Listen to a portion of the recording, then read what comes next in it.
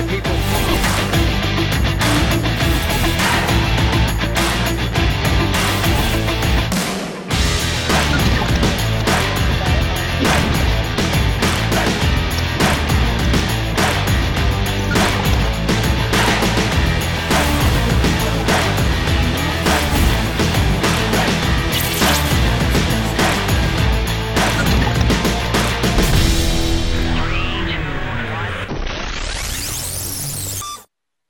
Fourteenth of August 2022. Welcome to a special edition of Counterspin as we take to pieces the recent attempt at a hit job, which failed miserably, I might add, by Paula Penfold and Louise Cleave. You will see that prior to the putting up of their little documentary that must have cost a hell of a lot of money, we're about to destroy it on our nickel and dime. On Muckrack, Louisa Cleave, producer at Stuff and all these other places, has started populating for the last 3 days the very thing about freedom movements and all you bad people out there who dare to question the narrative. Well, we're going to tell you why it's important you question the narrative, and in doing so, how you're going to save lives. Hannah. Yeah, of course, the anticipation for this documentary started last night for us when we got alerted to this thing that was going to be released today. It came out first thing this morning. People across social media have been posting about it all day. It's been the talk of the day. It's basically an emergency broadcast because, guys, this is the deep state bringing out all its big guns to silence anybody who has a differing opinion. So as Calvin said, basically on our shoestring budget, we're pulling together some of the people that were talked about in this documentary. We've got Counterspin contributor Damien Dement. We've got former AUT law lecturer Amy Benjamin. We've got Save Our Children Carleen Heriota, and we've got freedom advocate Kyle Chapman and Lucas from Kiwi Voice. He wasn't mentioned, but who knows? Maybe he'll be in the next documentary they decide to pull out. So we just wanted to bring all these people on to give them a chance to reflect on this documentary. We also reached out to Voices for Freedom and Chantal Baker. At this point, they declined the invitation. But, you know, these things need to be talked about. Some people say, why don't you just ignore them? I'll tell you why we don't ignore them, because they're putting out all their ideas and their thoughts. We need to counter it with our ideas and thoughts and show the audience who gets to make up their own mind who's got the best ideas. Because at the end of the day, this is a battle of ideas, and those people that can formulate their ideas the best and show that we're rational, we're reasonable, we've got facts and evidence to back up what we're saying is going to be the winner at the end of the day. And this was an attempt, of course, to shape a narrative, because we all know what's coming down the line. You've got the laws in Parliament that are all to deal with hate speech and online abuse, and it's nothing but a curbing of free speech. So before we bring in the big guns of this documentary, why don't we bring on Lucas for his initial reflection? He's going to watch it a few more times as well and do his own breakdown with his audience at Kiwi Voice. But Lucas, let's just bring you on and get your comments about how they, the style they use, the tone they set. What did you think about it? Welcome to the show. Yeah, awesome. Thanks for having me on, guys. You can hear me clearly and everything's all good in terms of connection there? All good. Excellent. Alrighty. Thanks heaps for having me on. Appreciate what you guys do. Freedom of speech is a big thing with Kiwi Voice, so absolutely love what you guys are up to and having your voice and opinion out there. Look, from a video maker's perspective, I wouldn't say that I'm like an expert video maker, but I pride myself on the videos that I do make. I do everything myself on Kiwi Voice, multiple different camera angles and editing, etc. Excuse the noises from my dog down there. Just that was the thing that struck me straight off, was the lighting, the angles, the music, the positioning of Damien up on the side. As I mentioned Damien, it's before we went on there, up on the side of a skyscraper, as the dark music went through and the vibrations and the distortion of the image, craziness. Bevan from the Independent Media Association, who's been quite supportive of our Kiwi Voice, he touched base with me and he said, look, it's a rapid departure from standard journalistic norms, in so much as that structure that I'm talking about and that image that they're trying to portray with the darkness and the music and the mood, etc. This wasn't a journalistic piece at all. I'm with you guys. It was a hit piece. There's no two ways about that. It's straightforward to see that for anyone that's got their eyes open. Craziness. The other thing that sort of backs that up from where I was sitting is that I read a couple of the text pieces that went with it. I'm sure you guys did as well when you went through, and not only did they have the hour and 3-minute long documentary, but they also had the text pieces that went with it. And there was no questioning of the government policy that led to this, for one thing. But the other thing for me mainly is that none of you guys, like, I don't know all of the details about all of you people that are speaking your mind and speaking to the people, but I defend to the death your right to say whatever the friggin' heck it is that you're saying. And they had no interest in talking to you whatsoever. Like, and that's kind of blown me away as someone that's wanted to be a proper journalist since I was about 16. That's one of the first things that you learn, right? Is that you should always get at least comment from these people. And nothing at all. And they backed that up by saying, hey, look, we wanted to, we deliberately ignored journalistic norms. It's written on there on stuff, you can go and see it. We deliberately ignored journalistic norms by not seeking comment from these people because they've already got their own platforms and they can say what they like and they amplify their voice enough. So it kind of blew me away that was the case.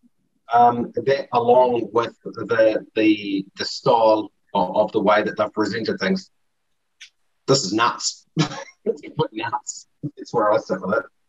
Awesome. Well, we really appreciate your analysis of that. And it was great coming on your show the other week. And this is what it's all about, isn't it? Like Kiwis just getting their voice out there. There's nothing wrong with having an opinion. Exactly right. I mean, we can disagree. This is the big thing that I'm trying to push with Kiwi Voice as well, is keep the conversation open. And like, I don't really care if you've got a totally different opinion to me or if you think things different to me or to anyone else.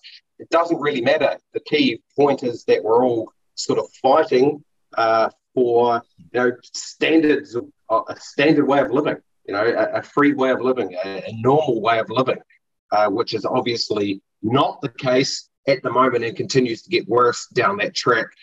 So we can put all that other shit to the side. I don't care about the bigger picture in terms of, what some people may or may not think. It just doesn't matter. We can unite pretty simply and pretty easily on this stuff. I can see things that I would agree with all of you people from the small amount that I've seen, everyone that's on this call, and that's what we should focus on, 100%. Awesome. Well, we'll let you get back to your kids.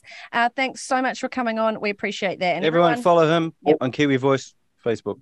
Keep doing what you're doing, guys. We'll see you again real soon. Cheers. Legend. All right, Calvin, how do you want to tackle this elephant one bite at a time? Yeah, let's take it in the way they portrayed it. Now, first, apart from my stunningly looking self, put up there, highlighted. Your lovely young self. My twin from America. Let's have a look at. Let's bring Damien Dement into the picture. Damien, how you guys doing? What are your initial thoughts of how you were portrayed? How I was portrayed was, I think that amongst the peers of people that I was referenced against, I would be considered maybe one of the more oddball ones, I guess. They used me at the very beginning and even took some quotes of mine from many years ago, well before COVID or anything like that here in New Zealand. And I think that they did sort of try and create some sort of reason to just not trust us or discredit us. This piece was never about looking at the facts of what it is that you and I and the people on the other side of the argument are arguing about. They never want to look at the substance of what the argument is about. It's just purely, totally about going after us as individuals. And it was a big production. They definitely sunk some time into it, some money into it. I felt like from the days leading up to this, in the past 4 or 5 days, I've seen Fire and Fury being talked about on lefty Twitter and lefty social media places. And there was a lot of high sort of hope that this was going to be the sort of thing that blows us all out of the water. And I really don't think it delivered. I think that they've actually probably created more of a shitstorm for themselves, because what they did was look and create the story around all of us, and that we are all disconnected, but yet we are all seem to be aligned on common purpose. It doesn't have to be about race. It's not about gender. It is about freedom. It's about ending the mandates, about getting the truth of what's going on in our corrupt society. And they've sort of made it clear that we are all united on that. So they made Voices for Freedom look great. They made you guys look great. I'm sorry, but I think this was a big fuck up on their part. Okay, now we always get the same terminology, the same phraseology, the same tired old ad hominem attacks. The white supremacist, neo-Nazi,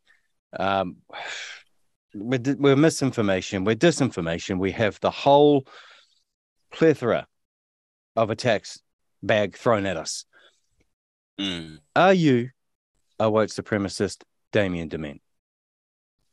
Absolutely not. The idea that we have to apply race value to someone's standing in society is disgusting. It's not intelligent. We need to measure each other's successes and our respect for one another based on the actions of what we take every day. Are they good actions? Are you kind to your family? Are you kind to children? Are you kind to animals? Or are you a dickhead? And at the end of the day, if I were to have a single sort of piece of advice that I would give anyone in this world who was waking up, don't be a dickhead. Don't be an asshole. And that's really what we're all about, right? Like I've known you guys, all of you guys, for years, excluding you, Amy. I haven't met Amy Benjamin very much, but I've known all of you people in the freedom movements for a long time, and we're good with each other. We're good human beings. We're just fighting a very bad and corrupt cabal at this time in our nation's history. And today should be a day for us to actually laugh, because they threw a lot at this and it was a fizzer, in my opinion. I don't think it's going to yield much in terms of them being able to sculpt narrative out this. I could be wrong, so I'll leave it for you guys to ask, some more questions. Yeah, no, I think you're absolutely right there, Damien. And hopefully we're going to manage to bring up this first clip, because at the very outset of this documentary, I mean, they started all dark and, with the subway and underground, and it's like this seedy group of people, and they set that tone. But Paula Penfold actually says, she's basically conceding that the mainstream are losing their narrative, because she says that there's a tipping point and that we are well past that tipping point. So let's see if we can play that first clip we picked out. We've followed advice for how to report dangerous speech when it's justified to give a platform to extreme ideas. The test has it reached a tipping point where they're having an impact beyond their own communities. We are well past that tipping point, because of the numbers of people they're reaching and because of what they say, which you will hear unfiltered. Yes, construct the gallows. Get the nooses hung on the trees at Parliament. Let's do this. I'm not averse to a beheading liberty. I'm not scared of blood. I think that evil needs to have its blood spilt or burnt. Gotta love that sound of execution. It's gonna happen. Media in this country need fucking burning. They really seriously need burning. This is the language of people who say we're all victims and perpetrators of a deep state propaganda machine. But actually, could it be they are the true propagandists? Oh, we're back. Okay, well, that's working. So we're able to get the clips going. So that's good. Boy. So yeah, that's kind of what we were talking about. So you'll see as we go on, they're really trying to basically they've lost the narrative. They know it. Their whole setup, the whole COVID-19 con has been exposed, and people with a rational brain in their head have actually started to say, wait a minute, we came from all over the country. We all went to Wellington. No one died. Even after the 2-week quarantine period, no one died. We were still there. There were no hazmat suits of the officers walking around for this deadly pandemic. There was no biohazard waste bins, because apparently these face nappies capture out of the atmosphere all of that deadly virus. It tucks itself, lines itself up nicely on that face nappy, and then you discard it and it's gone and you're safe as houses. Come on. Does anyone actually believe that? And while we're at it, and this is why we are winning and they are losing. and I'll put it in very, very short, simple terms. I keep going on about the same thing. I want to see the unredacted Pfizer contract that the government has signed us up to. That needs to be released to the public, and I tell you now, it will be very telling. I want absolute proof of the isolation and purification of the SARS-CoV-2 so-called virus that exists. I'm saying that it does not exist, and it never did. COVID-19 is a brand name for the symptoms that you supposedly get from this virus, which just happen to be the common cold symptoms. There is no lung respiratory virus. It's never been proven, people. Check it out yourself. The PCR test was never a diagnostic tool. It was never fit for purpose. They have not come at me on any of this yet. They have not proven it. Even Susie Wiles couldn't come out and try and combat that. They have nothing. Baker, Jackson, Henley, Wiles, they are all science whores who have pimped themselves out for $1. And they're selling us all down the river, and they're making you scared that you run to the real pandemic, which is this jab, in the context of what we're speaking about right now. Okay, and can I just say at this point, it's probably worth noting that, if they were really journalists, where is Dr. Sam Bailey? Where is Dr. Mark Bailey? Where is NZD SOS? Where are, the teachers speaking out with science, the lawyers speaking out with science? Like all these so-called experts, where were their voices? They were they were completely absent. And I'll tell you why. I'll tell you why they're absent, because these people are now industry pariahs because they dared to question the narrative that the World Economic Forum puppet Jacinda Ardern, who Klaus or Anal Schwab has already said was installed. These people, Justin Trudeau, installed. He's said it out of his own mouth. Now, you want to say stuff with your short circuit, we'll call it. You want to present us in our own words. And I told you right from the start, I don't back down. I double down on everything I say. Everything I've said, I will stand by and I will back, because you have nothing. I've had people saying, why hasn't Calvin Alp been arrested? I'll tell you why Calvin Alp hasn't been arrested. Because unlike judicial reviews that continue to fail, because all the judge can do is look at if the government followed its own processes, as opposed to, is the jab killing people? Is it safe and effective? Is there even a virus? How did we get to where we are? How did suicides get up? How did excess mortality rates go up? How did businesses get destroyed? How does your family get ripped apart? That is covered in a criminal trial. So by all means, come and get me. Let's take it to court, an independent one, of course, with a jury. And then we'll lay all the facts out. And I guarantee we'll be the ones standing on the right side at the end of the day.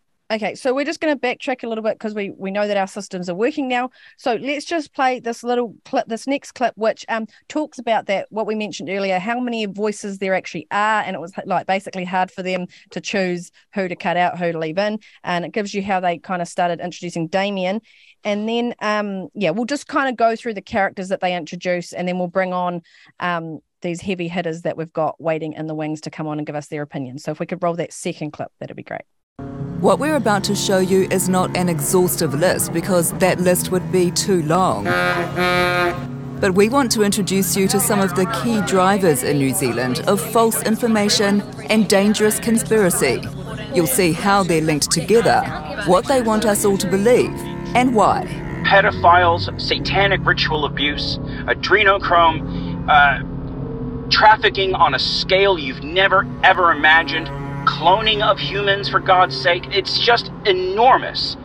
Extreme right conspiracy theorist Damien Dement is a New Zealand citizen and a super spreader of false claims, racism and appeals for violence. He was permanently banned from Twitter at the beginning of 2021 for tweets that he sent around the January 6th insurrection in the United States, which promoted similar acts taking place here in New Zealand and lauded the rioting, death and destruction that took place at the Capitol. New Zealand politicians will fear for their lives, and rightfully so.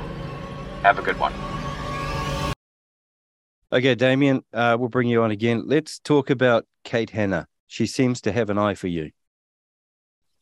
Mate, Does she? What a bent. I'll give it to Kate. She's really hung herself out there for a really long time. They're either going to pay her a lot of money if she gets out the other side of this, or she's just simply crazy.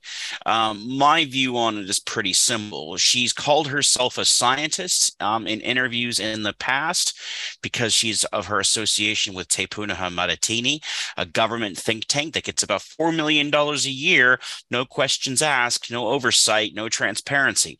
Now, herself in her own personal tweets has a self-confessed Marxist, and that she is asking why can't we kill capitalism in its dying throes. Now, I for me think that this person is not necessarily can be relied upon to be an objective subject matter expert here. As a matter of fact, why is it that Kate Hanna somehow is always at the center of all of these discussions? It doesn't matter if it's COVID modeling, she's there. White extremism, she's got you. Seriously, she is on top of her game. So I feel as though while she's front and center, she's going to get hit by the bus. Okay. And when I mean the bus, I mean it's called the clap back of New Zealand. So tired of her lies, her bullshit, her fanciful nonsense. That's what I think of Kate Hanna. Awesome. So we're going to bring former law lecturer at AUT, Amy Benjamin, on right now. Great to have you back on, Amy. You are apparently our go-to legal mind, and we are proud to have you as that.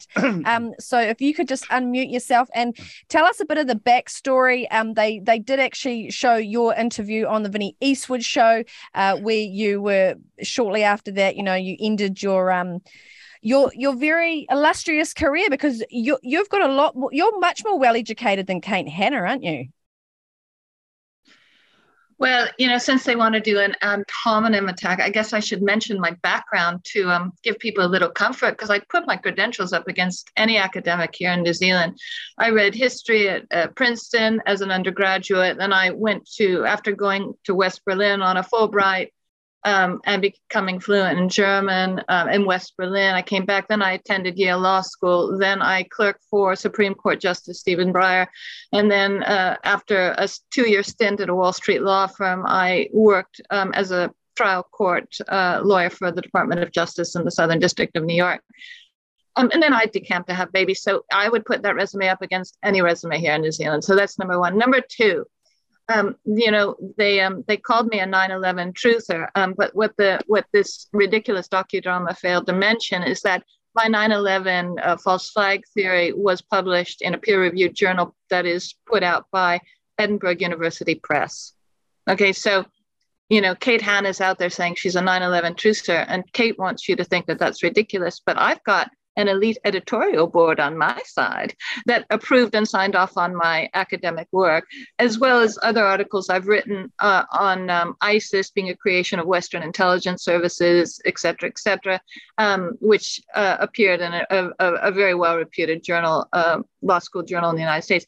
So this woman is a toxic parasite on society, as far as I'm concerned. She's just been outed by the AUT student magazine, which has just issued a formal apology for making false statements against me last November. And one of the false statements was a quote by Kate Hanna to the effect that my ideas are racist, sexist, and divisive. And they threw Kate Hanna under the bus by saying they regret the making of those statements. They had no basis for making the statements. So Kate hasn't gotten the message. She hasn't gotten the memo that she has been outed as a disinformation artist by her erstwhile colleagues at Debate Magazine. Excellent. That's such great news. Now, we will bring you back. Oh, come on, that's more than great news. That just laid the smackdown of Kate Hanna. She's just lost all credibility. Boom, out. Guys, I'm kind of giddy. I'm kind of giddy. It feels like Christmas is early. I think, like I said earlier, I feel like this documentary was a really bad idea for these people. It wasn't even a documentary. It felt like a Netflix movie smear piece. Totally. It just had no hallmarks of true journalism with an objective focus, trying to hone in on facts. It just was all about emotional crap and hyperbole. It was a real shame. Yeah, so now we will play clip number 4. Now, this is how they described Kelvin and myself. And then they also linked us to Kyle Chapman as well. So we'll bring Kyle Chapman on for comment after this clip. The next on our list, Kelvin Alp, first came to public attention 20 years ago as a disaffected former soldier who claimed he had his own army and was prepared to go into battle with the government. To preserve what's inherently ours, I'll take it right to the end. If that means picking up arms, if it means a confrontation with the oppressors, in a heartbeat. He led the far-right Direct Democracy Party, which stood in the 2005 general election. I'd like to welcome the party leader, the man who started it all, the man to tell you all about it. Please welcome Kelvin Alps. Real articulate speech ready for you all. But to be honest, I think it's a waste of time. He had a go at acting. Well, this looks serious. Oh no, I haven't forgotten a birthday, anniversary, anything. I am pregnant. Congratulations, Dad.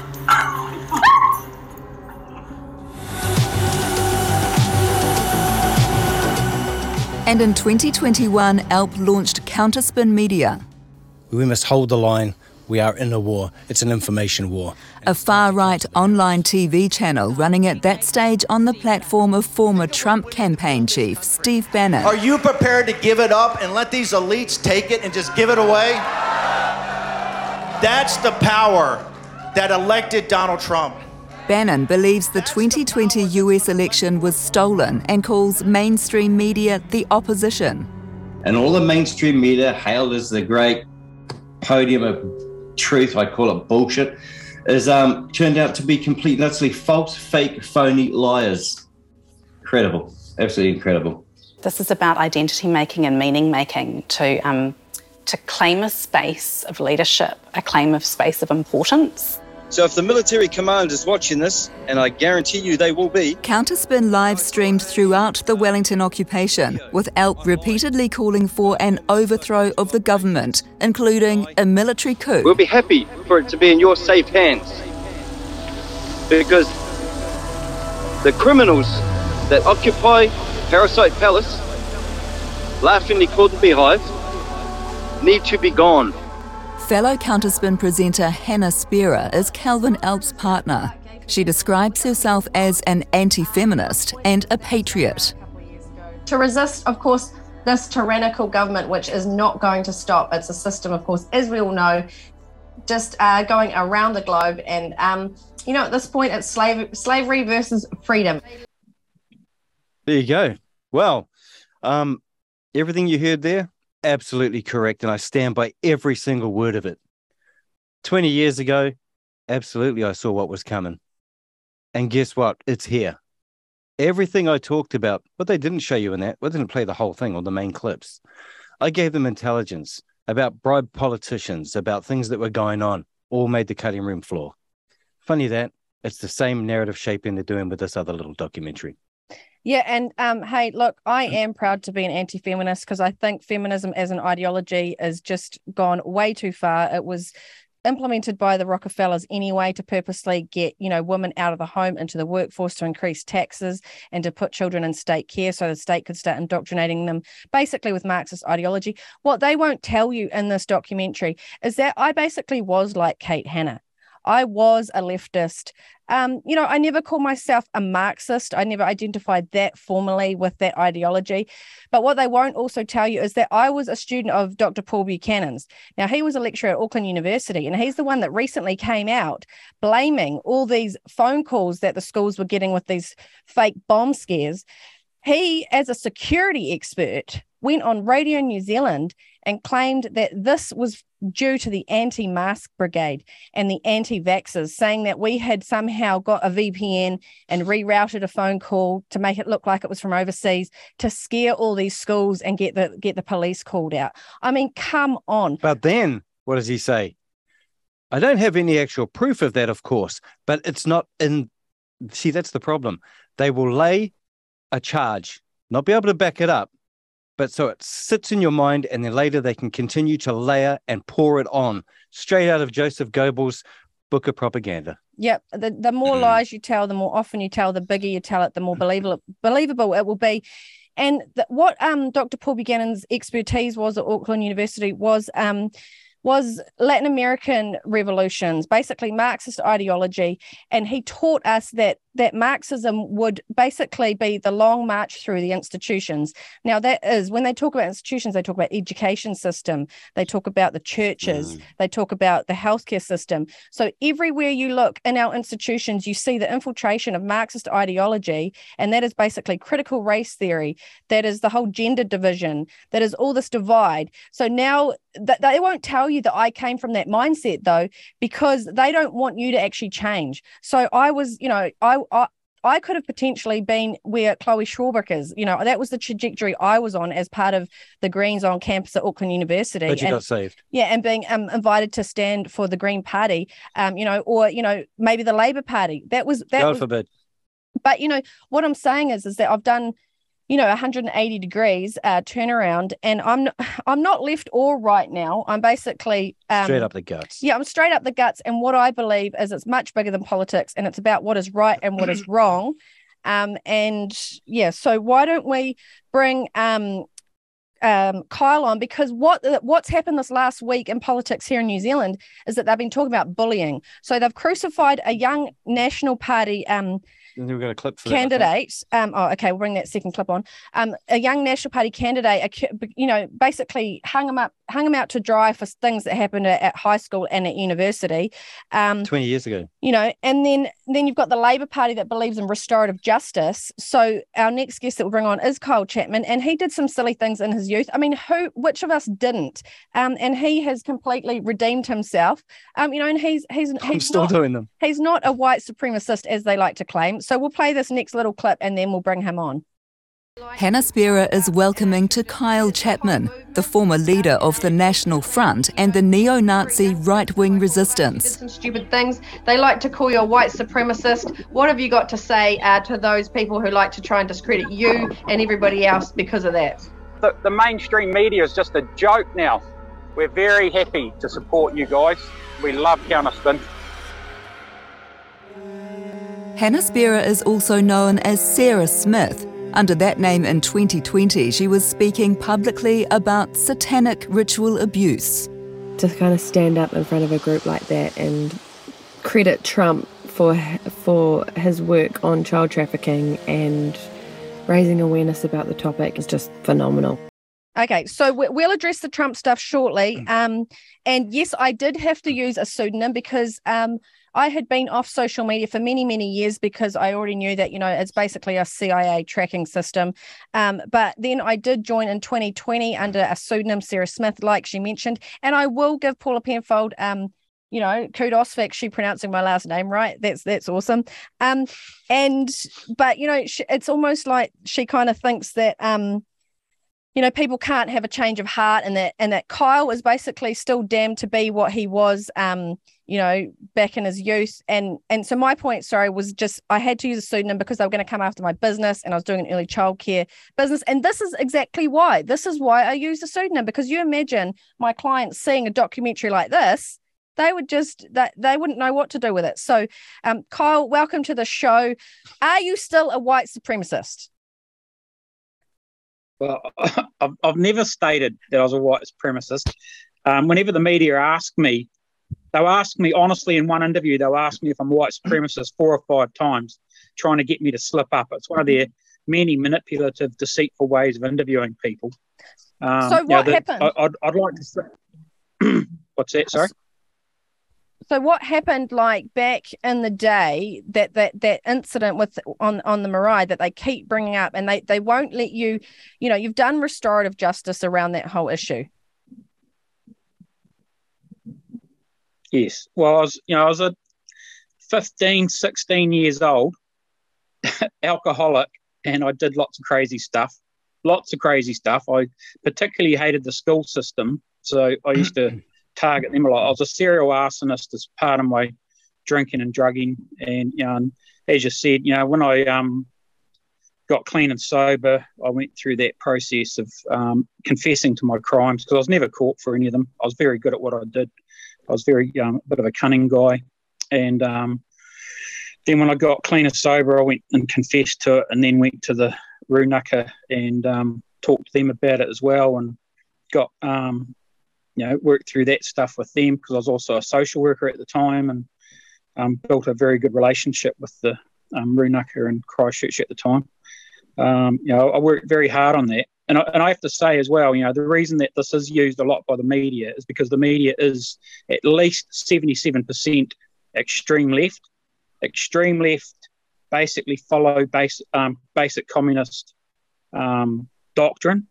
World War II communist doctrine was, whenever anybody disagrees with you, call them a fascist, call them a Nazi.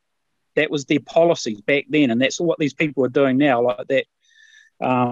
That Kate, she's basically, like you're saying earlier, she's a left-wing political tool. She is not an honest person with integrity. She is using standard communist doctrine as a way to lie and manipulate to the public against people that might speak against their agenda. It's a tool and a plan that they set out to do. So, I mean, and as we've talked about before, it's a joke. They've called Elliot Equally a white supremacist. They've called Derek Tate a white supremacist.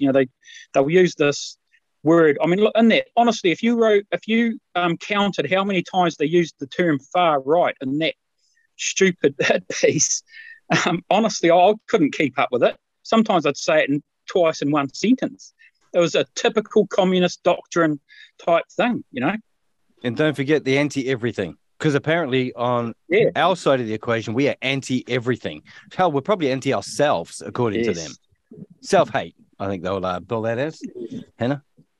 Yeah, so what other things stood out for you, Kyle, in that documentary? Have you got any other thoughts you'd like to add? Well, I think in general, they did a really good job of bringing out a lot of our issues. I thought they did a really good job of letting us speak. Honestly, Counterspin's viewing is going to go up by heaps.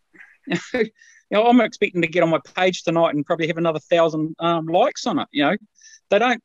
Every bit of hit piece they do on us is always going to be beneficial for us, but that one was particularly good.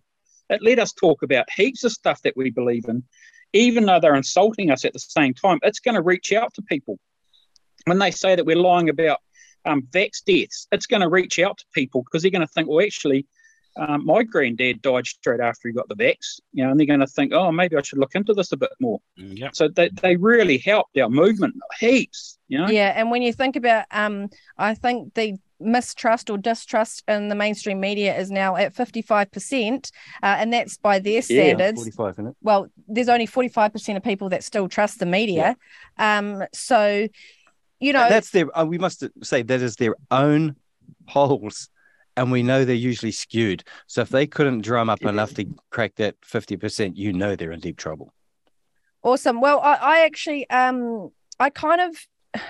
don't feel sorry for you, because that's kind of, I suppose, a belittling kind of position to hold. But what I feel like they're doing with you, Kyle, is I feel like they're using you and your, as the story that you've told us, and, you've redeemed yourself, and the Labour Party is all for, restorative justice. Yeah, restorative justice, prisoner reform, and not holding people to their childhood crimes. Maybe it's because you're white. Maybe they're racist against you, and maybe they want to keep kind of. Oh, they're definitely racist. Yeah, so that the typical Labour Party member believes that their white middle class liberal lefty has to help brown people, because brown people won't help themselves. They're so friggin' racist, it's not funny. And any white person who comes from a poor background should have just pulled their socks up and sorted their lives out. Yeah, so they are so racist. They are, and I feel like they kind of use you basically to do hit pieces on everybody, because they've got this created narrative against you that's been going on for many years. But I think at this point we've all just got to stick together, because if we kind of hang you out to dry now, then they're just going to do that to us. So it doesn't matter exactly where we sit on the spectrum, but we all just need to stay united. Calvin? The one thing I want people to take away from Kyle's talk here is that he himself took himself back to the scene of the crime. He himself sought restorative justice. He himself made amends. No one forced him to do it. He did it all on his own. So for all you out there who try to bag him and say, you got caught doing this, wrong. You were made to do this, wrong. You firebombed a marae, wrong. It was not the marae that was touched. So you guys really need to stop gorging yourself on mainstream media and getting drunk on the propaganda, sustained as it is, and actually start engaging. Can I also say, sorry, Kevin. I just want to say as well that my typical debate with the Labour Party or Green Party supporter is usually ending with them insulting me about my dyslexia. They are very quick to abuse people with disabilities. You know, I have quite bad dyslexia, so when I'm typing and stuff, it comes out quite messy.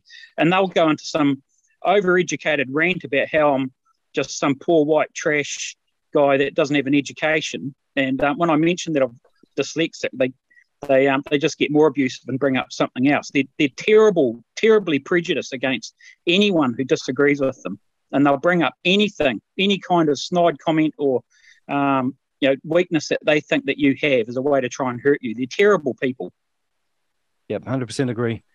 We see it all the time. I'm toying with a few people at the moment. You know, like cat with a ball of string on some of our threads. They come on there and they go. It's like they've somehow come up with this big expose. I try to tell them that every piece of information they have about me, I've given them myself. Would I expose myself? And this Calvin Up exposed, little apron and all that sort of thing. I gave you those photos. Everything you know about me, I have given you. Nothing, you don't know anything about me that I don't want you to know. That's just a fact. So troll away. It's amusing me. Yeah. And they're big hypocrites, eh? They're hideous hypocrites. They support policies, like forced experimentation, medical experimentation. They're anti-freedom of speech. They're pro-gun control. Those three things in themselves are things that Nazi Germany did. Speaking of that, I want your comments on this because it's important. Now, we have been told we're neo-Nazis, far-right supremacists, nationalists, whatever. But let's treat it for what it is. It is projection. The Labour government has, to the tune of over $11 million and counting, been supporting Ukraine. In the Ukraine, you have the Azov Battalion. Tell us about that, Kyle. Who are they and what are they? Well, they're actually a political party in the Ukraine. They have at least three members of their government are part of the Azov Battalion. They've actually got a political party that backs them. The leader of that party is good friends of Zelensky. They hide this information quite well, the lefty media, because they are the lefty media. They're, like I said, they're trained Marxists. And, as we know, the Azov Battalion openly uses Nazi emblems. They turn NATO flags into Nazi-looking flags. They're very anti-Russian. Facebook is actually allowing you now to say racist things against Russians as part of their campaign to support Ukraine. It's quite telling, actually, how far they'll go in order to push their agenda now, including being openly racist against Russian people. Yes, and the Azov Battalion, they skite on TV how they're going to kill their prisoners and how they're going to torture them, and they set whole villages on fire, lock people in buildings and set them on fire. None of the mainstream media talk about that stuff. Yep, we'll be mentioning that later on too, because they did try and call Calvin out about his Russian perspectives. But so I stand by Russia, and I'll say it again. To what they're doing in the Ukraine, I fully back 100%. And you know what cracks me up about this whole narrative they're pushing? They're saying thousands of Ukrainians fleeing. Guess where they're fleeing? To Russia. Straight after they're saying they're fleeing a Russian aggression. So why are they fleeing to Russia? 2 and 2 people. Sure. Okay, so we're going to carry on this discussion about race with our next guest. Thanks, Kyle. Just you can continue to stay on the call if you wish, and we'll get you back on later. Yep. But Carleen Hedioda, she will be no stranger to many of you. Let's play the little intro that they did on her, and then we'll bring her on. Another on our list, Carleen Hedioda, spoke at the same event about child sex trafficking. And it's bigger than anything I could have ever imagined myself being involved in. Hedioda describes herself as a wannabe musician who has mostly worked in hospitality. But in 2021, she led the Sovereign Hikoi of Truth, which looks on the face of it like Indigenous activism. I am no longer going to stand aside and watch my people be slowly destroyed by a government that is a corporation. But spreads an assortment of conspiracy theories, including anti-Semitism.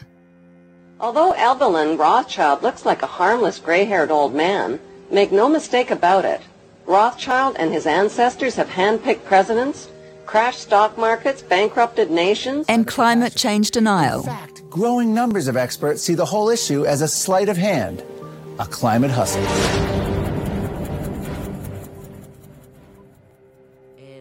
Hedioda's relationship with Counterspin Media's Calvin Alp goes two ways. She amplifies his content to her thousands of followers. I'm, connected to him, and I always will be. I will not ever give that relationship up for anyone. We know from historical experience of how white supremacism or neo-Nazism or white nationalist identity works, that there are always selected and groomed and duped members of minorities and women who are brought into the fold, made to feel part of the in-group, and then paraded as evidence that this could not possibly be a racist or sexist movement because these people are part of it. Here's Hedioda 2 with Kyle Chapman in 2020. Those people are not your friends and allies. If you are in a shared space with white supremacists, people on the far political right, they do not have your and our best interests at heart. They can't exactly say I'm a white supremacist when half of my family are jigaboo. You know what I mean? I call them jigaboos for fun. But my sister's married to a Samoan. Okay. Hang on. We're just going to put you under our spell, Carleen, because obviously you can't think for yourself. This is me hypnotizing you because apparently you haven't got a brain. You can't think for yourself and you're under my spell.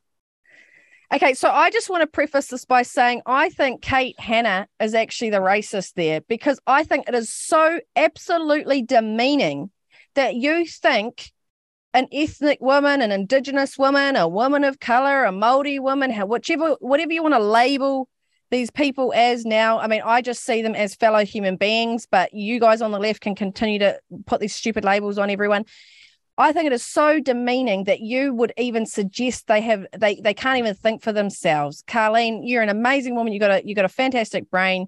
What do you think when middle class liberal women, who live in Ponsonby or Point Chev or wherever they live in Auckland, Grey Lynn, then and they kind of look down on you're a woman of the far north, you're tangata whenua, a woman of the land, What is this? What do you think?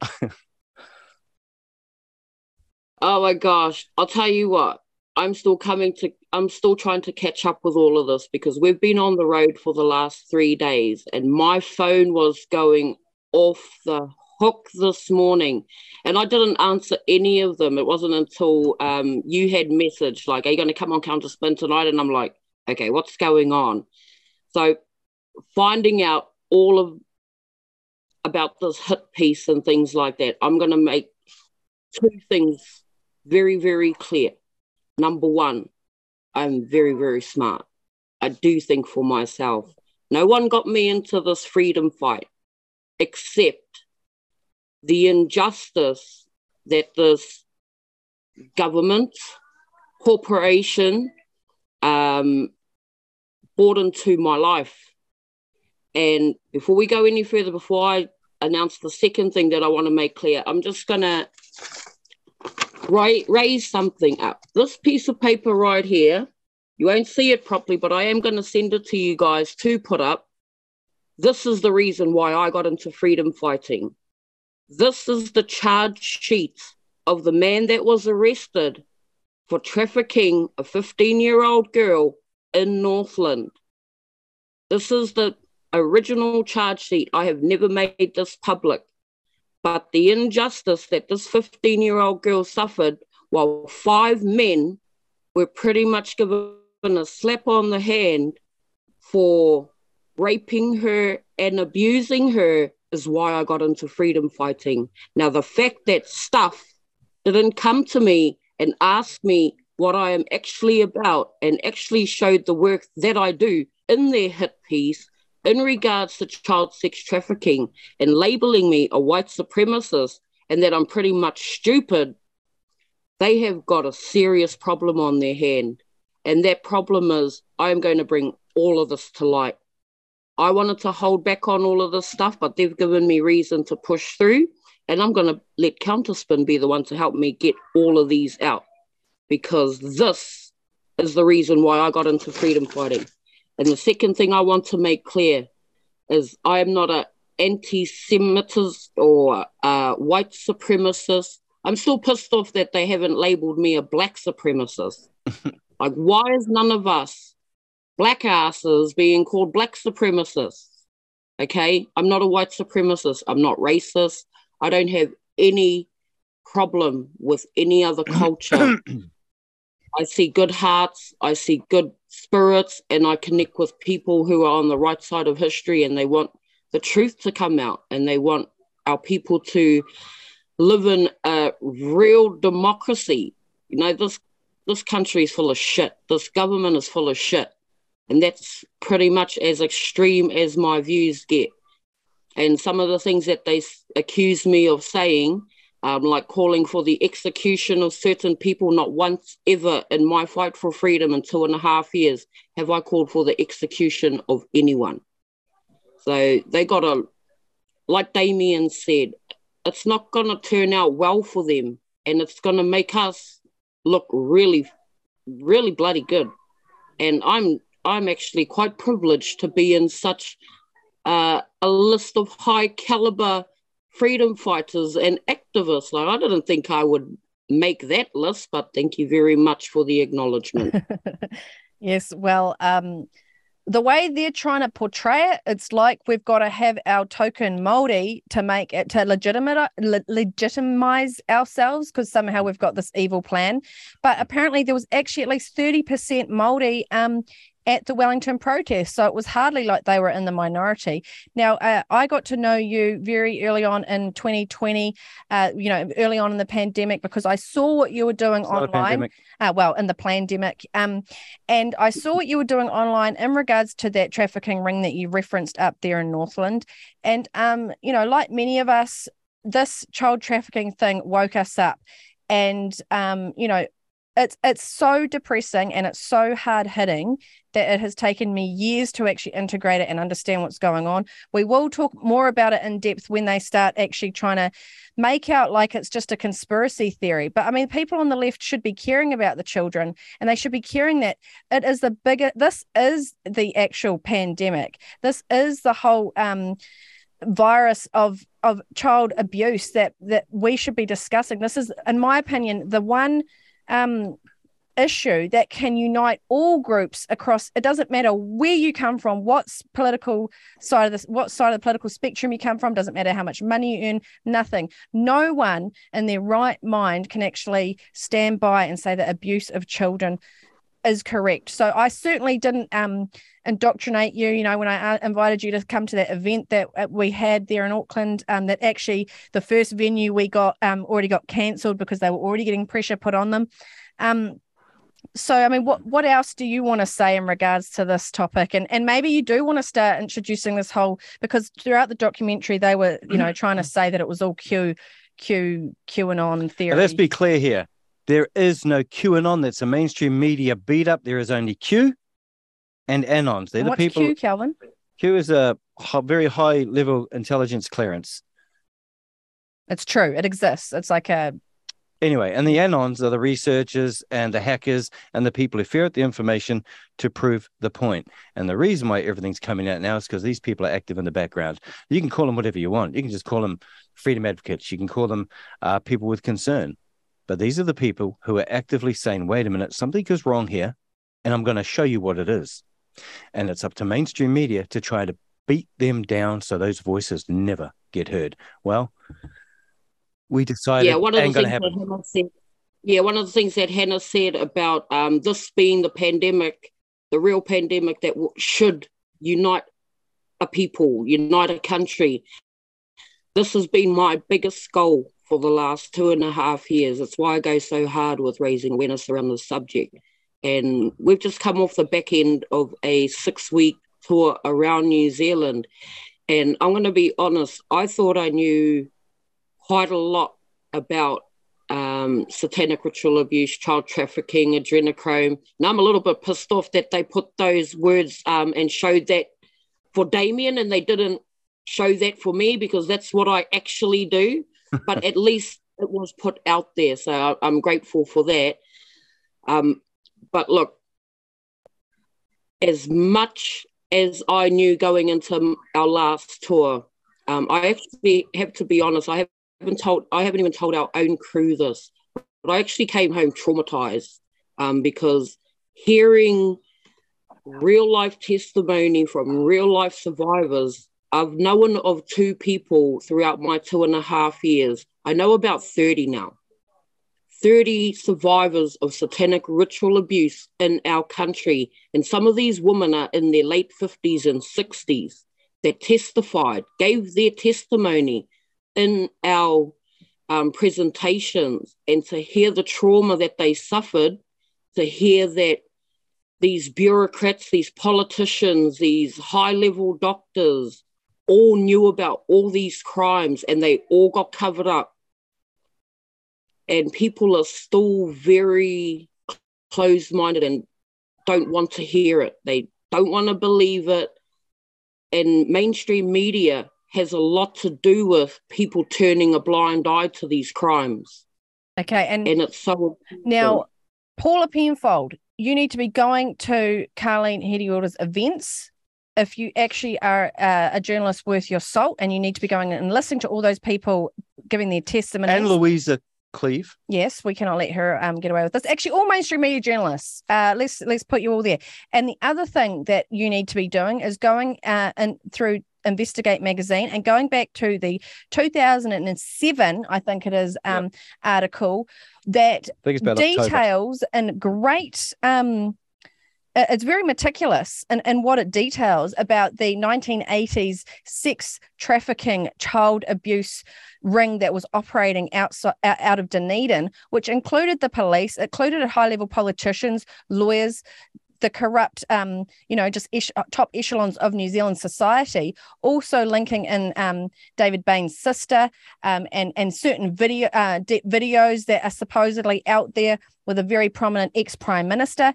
And this was all covered up by Michael Cullen, who went on to become the future Labour Party finance minister. So anybody out there who is trying to label anybody in this documentary a conspiracy theorist just needs to go back and look at that particular article in itself. Now, I'm not recommending doing it. It's not light reading. It's not easy reading. You need to do it. But you should do it. Yes, 2007, Ian Wishart's Investigate magazine. Carleen, what else do you want to say about that? Well, when it comes to labeling us conspiracy theorists, this is something I actually said during our tour. I said, yes, I am. I am a conspiracy theorist. I take a conspiracy, I theorize it, and then I research it. And then I back it up with evidence to determine the rightful outcome and what the truth is. So, yes, everything that starts off as a conspiracy theory. So I don't get why that label is wrong. I think it's just these mainstream Muppets, or these elite Muppets, or whatever you want to call them. They've taken that, and just like a lot of things, they've bastardized it.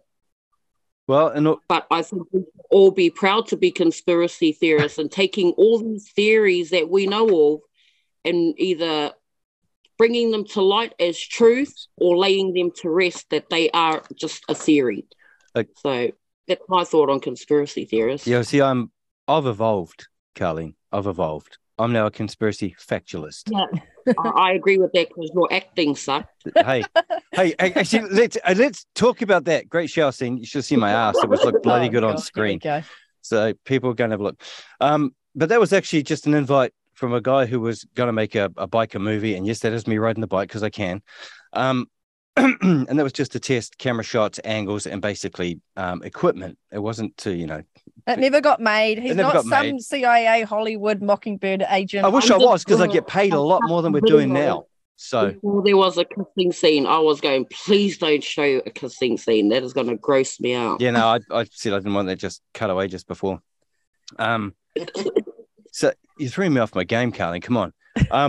So anyway, I've elevated myself now. I'm now a conspiracy factualist, because it is a fact there are conspiracies against us all. When these people get together and they get paid to push an unproven product in an experimental way upon a population that is causing carnage and harm, that is a conspiracy. That is a fact. And that's exactly what's happening in this country. We've called it from day one. We said there is no pandemic. There's no SARS-CoV-2 that's causing all this, because there was no dead bodies. Physical reality did not ever match the hyperbole that they would have on the main screen. Okay, can I develop on your idea as well? There's You're going to? Yeah. So now when you've got all the facts about the conspiracies, then you can analyze them. So I would say, 100% is conspiracy. Oh, you evolved. You're evolving past mine now. Yeah, there's conspiracies going on. And I'd say that the majority of this audience are actually conspiracy analysts now at this point. We're analyzing the power structures that the left like to call the patriarchy, or the left like to call capitalism, but it's actually far beyond politics. And we could talk all night about how far it goes up. But maybe if you just stay on the line, Carleen, we will bring you back on later, and we will go to our next clip introducing, well, we've already had her on, but this is the clip that introduces Amy Benjamin. The go-to legal mind on Counterspin is former senior law lecturer at AUT, Amy Benjamin. I sort of woke up to the nature of evil and elite criminality in about 2010. And before I was a law lecturer. I've been going down rabbit holes ever since.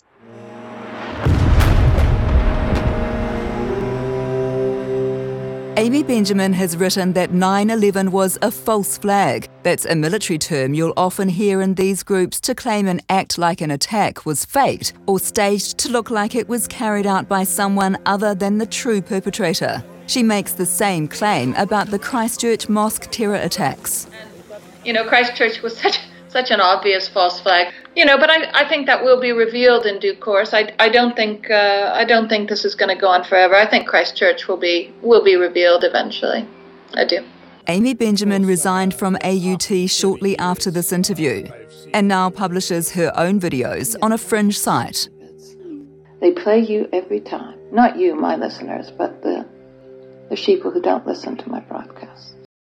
And so when they say fringe site, they mean Rumble, don't they, Amy? And that's because YouTube censors the truth. Now, let everybody know what your channel is on Rumble so they can go and follow you. And then let us know your thoughts about, how they framed you in this documentary. My channel is The American Spirit with Amy Benjamin, and it's on Rumble, and it's very easy to find. They defamed me in this piece. I did not resign my senior lectureship after claiming Christchurch was a false flag. I sat that interview with Vinny in November of last year. I had resigned the previous September, 2 months earlier, for mostly personal reasons. They wanted to make it seem like, I made this claim about Christchurch and then a scandal ensued, and then I had to resign due to the pressure and the heat of the scandal. That's a complete fabrication. This was a defamatory statement that was made by the spin-off last November. I called their attention to its falsity. They issued a retraction of sorts.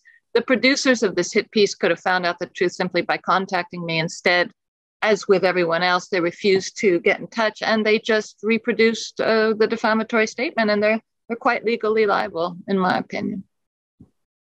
So basically, they don't let the facts get in the way of a good story. They don't. That's exactly right, Kelvin. It's a hit piece, so they're going to take the the facts that suit them and discard the facts that don't. So it's really quite shameful. It's absolutely shameful reporting. What was the other part of your question, Hannah? I have a question for Amy. I'd love to ask. It's going to be difficult. Mind if I jump in? Hey, Amy. Amy, I noticed in not the clip we just watched, but the clip before that, there was an AUT law dean. I think it was dean. Her name was Kylie. Kylie with an HYLEE. Do you know that particular person? Yes. What are your thoughts on them using the dean of law from AUT as part of their documentary? What are your thoughts on that? Well, listen, Damian, and everyone else, there's so much I could say, but I am not at liberty to disparage AUT, so I have to remain silent. Fair enough. Yeah. You get my gist. Yeah. I'm not at liberty to disparage them, and therefore I can't say anything.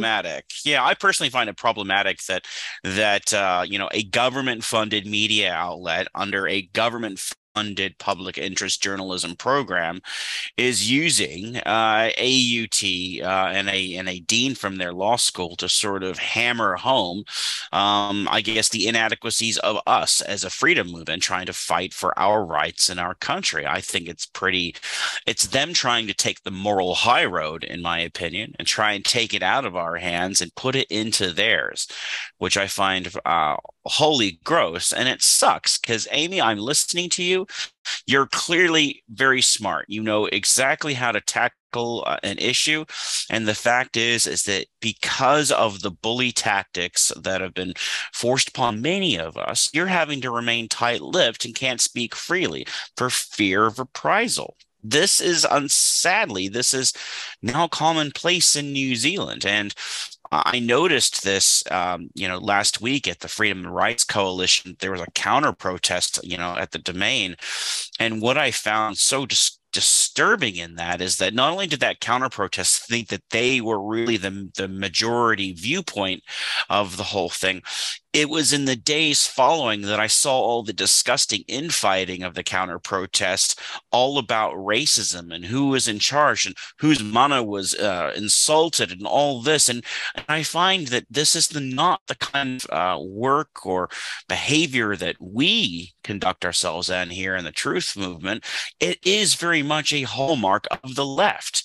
Bunch of catty, bitchy people. I feel like I can't help decide if I want to hug them or punch them. It really is a tough one. Look, there's so much one could say. The whole notion of dangerous speech is why I reject it outright. I don't think any speech can be dangerous unless it's an incitement to violence. And that has to be proximate and direct, the real standards of the law of tort and criminal behavior. And none of us engages in that. But there are already laws for that, aren't there, Amy? We've already got that. We don't need more laws. Those are, and you don't need to expand the notion of wrongful speech in order to protect against incitement to violence. No one likes disinformation, but of course, the charge of disinformation runs both ways. We lob our charges too. I think our charges are very accurate. I think theirs are very misguided. So the charges of disinformation run both ways. And, when Debate Magazine, the AUT student magazine, wanted to interview me last November, they wanted to get Kate Hanna to comment on my views, and they wanted to give her the title of expert on disinformation. They didn't want to give that title to me, and I insisted that we both have that title. Either both of us have it or neither of us have it, and they didn't want to interview me on that basis. Okay, so charges of disinformation run both ways. That's number one. And number two is there's one thing worse than disinformation, and that's the unbridled power of the censor. It's the unbridled power of the person who claims to have the power to know what disinformation looks like, because the moral hazard involved in that is too obvious to even have to belabor. Yeah, I could totally see that. I remember one of the things that startled me was Lee Williams, a Christchurch-based video blogger. Some people don't agree with Lee. Some people totally agree with Lee, but I will never get in his way of having free speech. But I witnessed Lee get digitally lynched with the help of the New Zealand government and its chief censor to not only get him removed from YouTube and Facebook and other places, but to also help him get his bank accounts removed, as well as the donation platform to help sustain his life. And this was by the New Zealand government. Yeah. Free speech is definitely in the crosshairs of this government. It's very frightening. So do you have, Amy, in your opinion, do you see this getting much more worse before it gets better, or do you think we're actually at peak pain point at the moment? If I was going to predict, the way I read his piece is it's a panic move by the cabal. I see panic in this move. I see desperation. I think they know they're losing, that the spell is breaking, that the old tricks aren't working, that people are questioning, that distrust in the public of their ridiculous narratives and one-sided reporting is growing. And so they engage in smearing. Of course, I think all of us recognize they haven't engaged on the merits of any of the so-called conspiracy theories that we've introduced into public debate. They don't engage on the merits. They simply say to the public, these are false ideas, and now we're going to speculate as to why these people have the false ideas.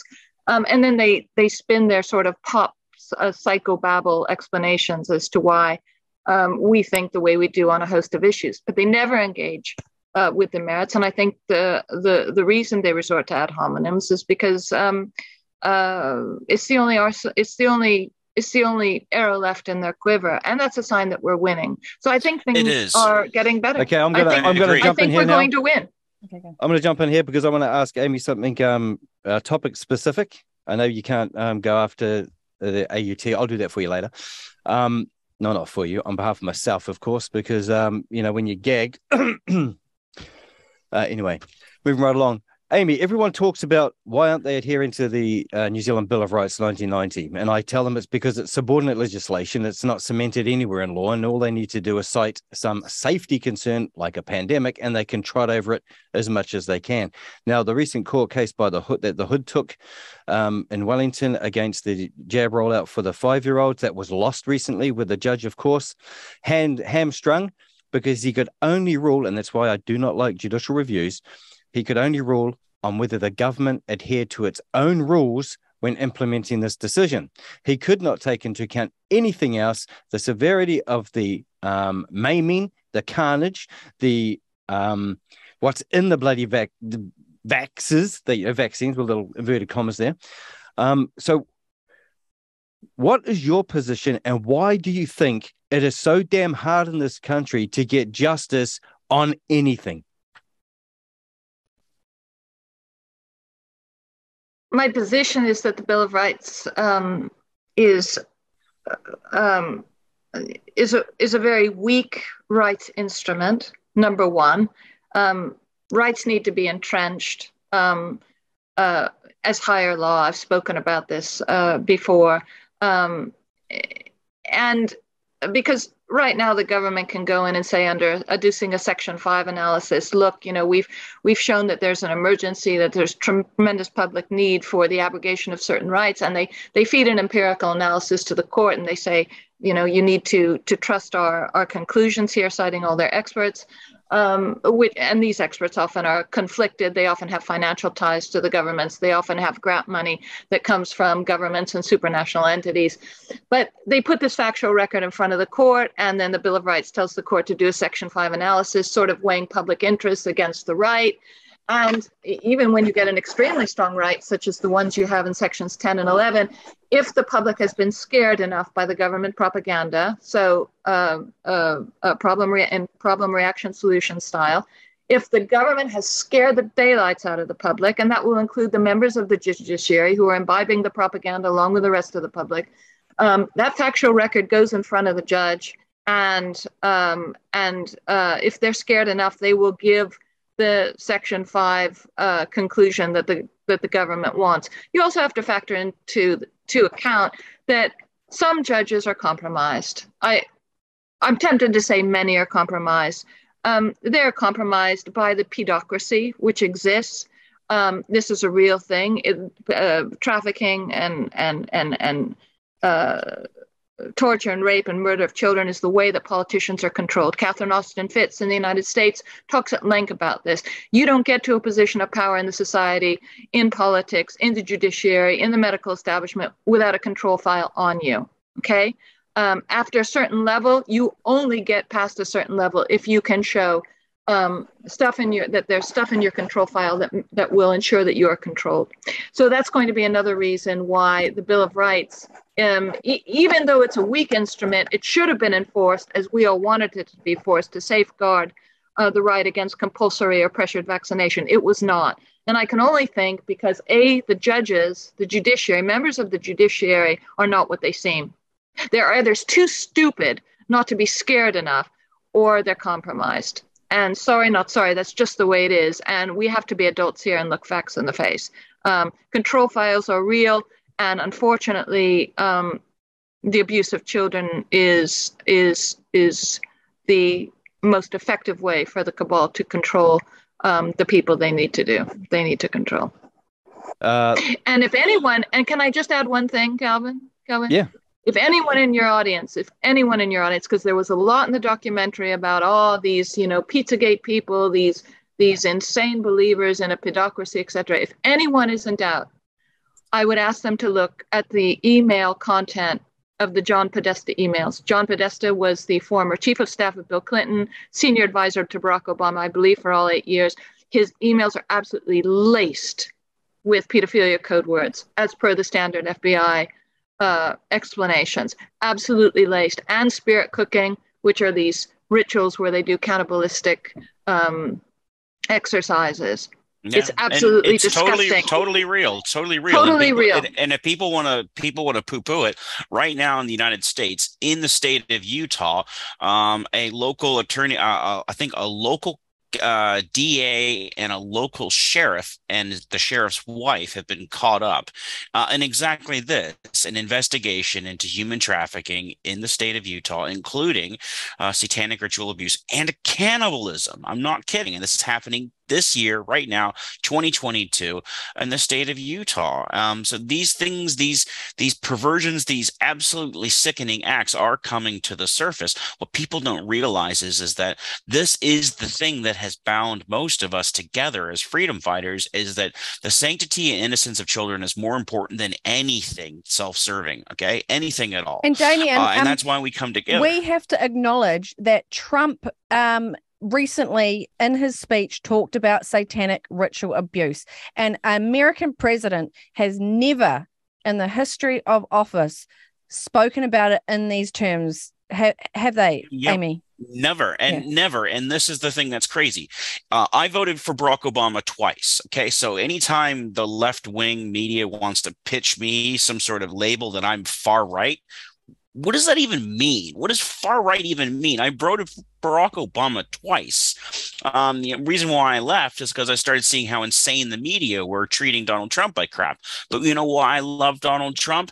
Is that Donald Trump in the first 8 years of his presidency, not first 8 years, sorry, just the 4 years that he was president, he arrested more human trafficking pedophiles, coyotes, and all sorts of other evil people, and rescued more children in 4 years than Barack Obama ever did in all 8.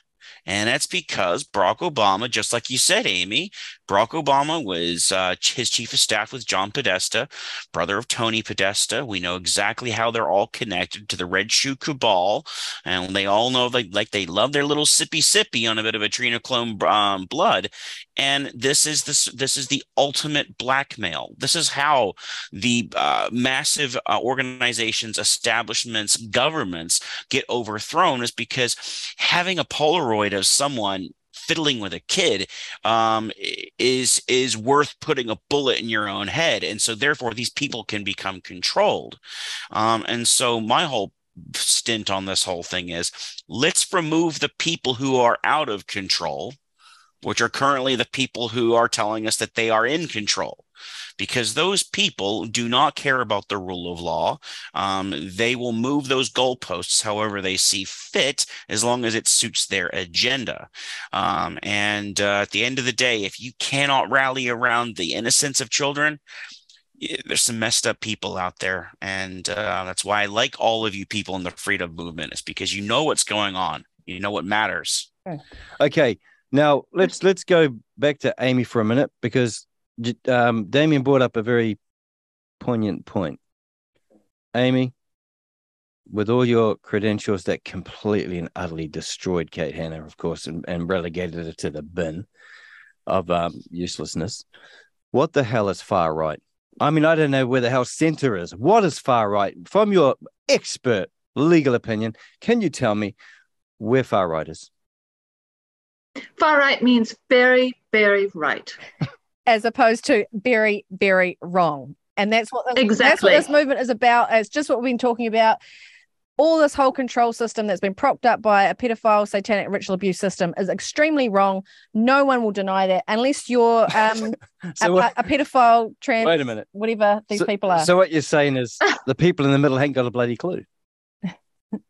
Well, they're the people we want to speak to. This is why we're presenting these arguments. Now, let's just quickly get back to Wellington and the protests that happened, Amy. There were so many people there that were just average people, just hardworking Kiwis, doctors, nurses, firemen, ambulance officers, teachers, just middle New Zealand, the kind of what do they call them? They're just the engine room of the country. Yeah, and they're the ones that just go along with life. They don't really rock the boat. They just want to feed their families and make an honest wage.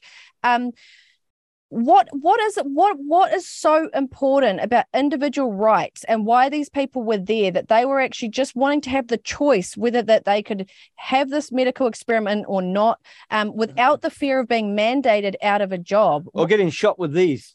Yeah, a rubber bullet.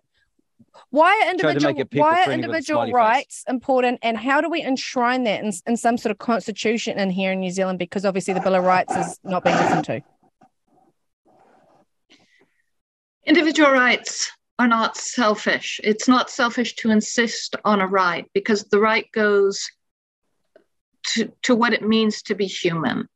The right to control what goes in your body, or what is or what remains. The left admits what remains in your body, i.e. the context of abortion, is and should be viewed as sacrosanct. You can easily imagine why. The body and the mind are bound up together. If you are forced to take something into your body that you consider dangerous, that will have ramifications on your physical health that are obvious. The right of bodily sovereignty is, I think, the most foundational right. It informs the law of tort. It informs the law of criminal procedure.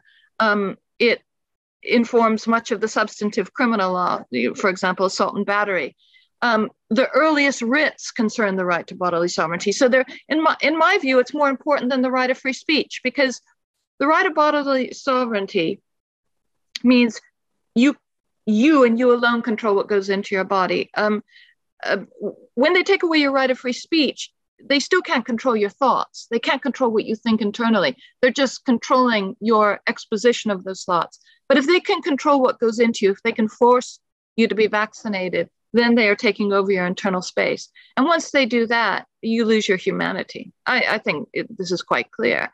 So this right needs to be protected, and it needs to be at all costs. At all costs. It's not insisting on it is not insisting on a whim or a whimsical impulse. Like, for example, many people are out there, some people who claim to be legal scholars, and they say, rights should be limited, just because someone wants to drive down the right side of the road, when the rule is you have to drive down the left. Well, we don't allow that, do we? So we should therefore, make sure that everyone gets vaccinated. This is ridiculous. A whim is to choose a side of the road to drive down. That has nothing to do with the right to control what goes into your body. So these sacrosanct rights, which are recognized in the Nuremberg Code post-World War II, they're recognized in sections 10 and 11. They need far stronger protection in this country. And the bottom line is, it is not selfish to insist on having your fundamental rights respected. On the contrary, it is extremely selfish to ask someone to give up their fundamental rights. Yeah, see, I have a big problem with the security apparatus in this country. This Security Intelligence Service, the Government Communications and Security Bureau, and all the other alphabet soup organizations we have that are supposedly meant to be there to look after the people, but yet they're standing by and they're aiding and abetting in democide. Now, they call people like me and yourselves who actually subscribe to the position that people are actually getting killed by this jab. They are actually getting maimed and people's lives are being shattered through the fallout. They call us conspiracy theorists. We have the evidence. The excess mortality rates we want to see. But I want to play... Anyone can find the evidence. They just got to go and have a look at their local cemetery and see how many fresh graves there are. Because if you come to Northland and you go through our urupa, there's 3 or 4 new ones every week. Every week. 30% of our urupa are fresh graves. Yeah, and I'll just like to say here, you must go and check out Linda Wharton at the New Zealand Health Forum. You must go and check out the NZD SOS, and of course Silent No More, which is the new foundation that Anna Hodgkinson and Casey Hodgkinson's mother has set up. Casey, of course, was vaccine injured, and they tried to debunk her in mainstream and make out like she was a liar. But there is so much evidence out there. The Calm website and everything, that's only national. Of course, there's all the international stuff. But make sure when you're searching for these things, you get the right sites. There are a lot of shill sites being set up to try to distract you and basically turn it into parody. So New Zealand Doctors Speaking Up with Science, nzdsos.com, which wasn't given to you before. It's .com. Anything else, don't stay away from it. Yeah, we're going to put all the links up. Okay, so if you're not already in the Telegram chat, we'll put all the links up there. We'll also put the links up in the description, because this will be available for replay. And of course, we're going to put up, other things that we've mentioned, the Trump speech and all sorts of other things. All the links will be there so that you can actually see it for yourself. If you're new to this information, if you've literally only come to us through mainstream, then we're going to show you the evidence. Okay, now back to my setup. I'm going to play a clip now from Rebecca Kittredge, Director General of the Security Intelligence Service. I'm going to come back to you, Amy, and I want to have your take on this, because I believe with everything that's going on and the typical playbook messaging and everything else that's leading up to what they will undoubtedly, in my mind, create something in order to bring in full force and effect these hate speech laws and every other law they've got backed up the wazoo. They're going to basically let rip and then do a roundup. Maybe a false flag. Let's have a look. We have one problem on this planet. We have a secret government system, and it's killing us. There are 2 others we've investigated who we would like to tell you about. Do you mind if I just play you a bit of audio? I'd just like to hear your reaction to this. No, I think it needs to be lawful. But they are currently facing criminal charges over alleged sabotage and threats. Contempt of court laws mean we can't, at this point, say any more. It's deeply, deeply shocking, and I think that any reasonable New Zealander would listen to that and be deeply shocked by it. All of the people on our list will tell you they are not conspiracy theorists, and they no doubt believe that's true. But it's essential to understand the conspiracy theories like QAnon feeding their beliefs, whether they realise it or not, because you'll recognise it throughout so much of what they say and do. What is a human brain like? We like good stories. We like to have knowledge that is surprising and other people don't have. We like to see patterns in a complex information environment. And we like to go on scavenger hunts where we pick up clues. And when we have opinions, we like to connect to other people who share those opinions. This is the things that our human brains love doing. And what is that describing? That's describing exactly how a conspiracy like QAnon works. You want to hear about Q? It's a reality beyond what you can imagine. QAnon began in 2017 as a specific conspiracy theory about the US Democrats and Hillary Clinton, who QAnon said were part of a global secret cabal of satanic pedophiles. Controlled by the deep state, by the cabal, Much of what they claimed had been around for years. Josie recognised it. I was lit on fire. I was very excited. Josie fell down the conspiracy theory rabbit hole in 2009 and stayed deep in it for 10 years, also believing a cabal of elites was running the world. What made it believable? It's a tough one. I know at the time I believed there were things about how society was and ran that seemed really dog shit to me. It was, the bad guys, the Illuminati, the New World Order. They were the ones making this happen. Okay, guys, if anybody out there knows who Josie is, we'd love to talk to him, because we don't know anybody who's studied this whole conspiracy for 10 years plus and then they've just backtracked out of the whole thing. Doesn't happen, people. Anyway. It does not happen. The guy's a shill. We would know this person. Yeah, we exactly. would know this person. So basically, and I'm sorry, but I've never seen him. Hey, one at a time. Hey, let's go. Now, this whole Who's Josie belongs in the same basket as Where's Clark. Yeah. Okay, so are they going to do a roundup, Calvin, or That's what I want to ask Amy. Amy, what do you think? With the constant messaging, the way it is, they always have laws ready. Then they create a situation to justify those laws. Do we have something else shaping up the same way? Yes, it's always possible, but I think it's going to be difficult for them, because these notions of agent provocateurs, disrupting honest protests, is the public is beginning to understand that this can and does happen. The notion of false flags, the public is understanding that this can and does happen, that it's been a tool of intelligence services, dishonest rogue intelligence services, for a very long time. I think there'll be a lot of eyes on any event they try to stage to get their little problem reaction solution thing going. I think it's an uphill battle for them at this point. Too many people have seen what cannot be unseen in terms of getting wise to the tactics of the deep state. I would add for your listeners to recognize that the producers and leftists out there who probably sympathize with this hit piece, they're guilty of their own conspiracy theories. They froth at the mouth with their conspiracy theories about Donald Trump, for example.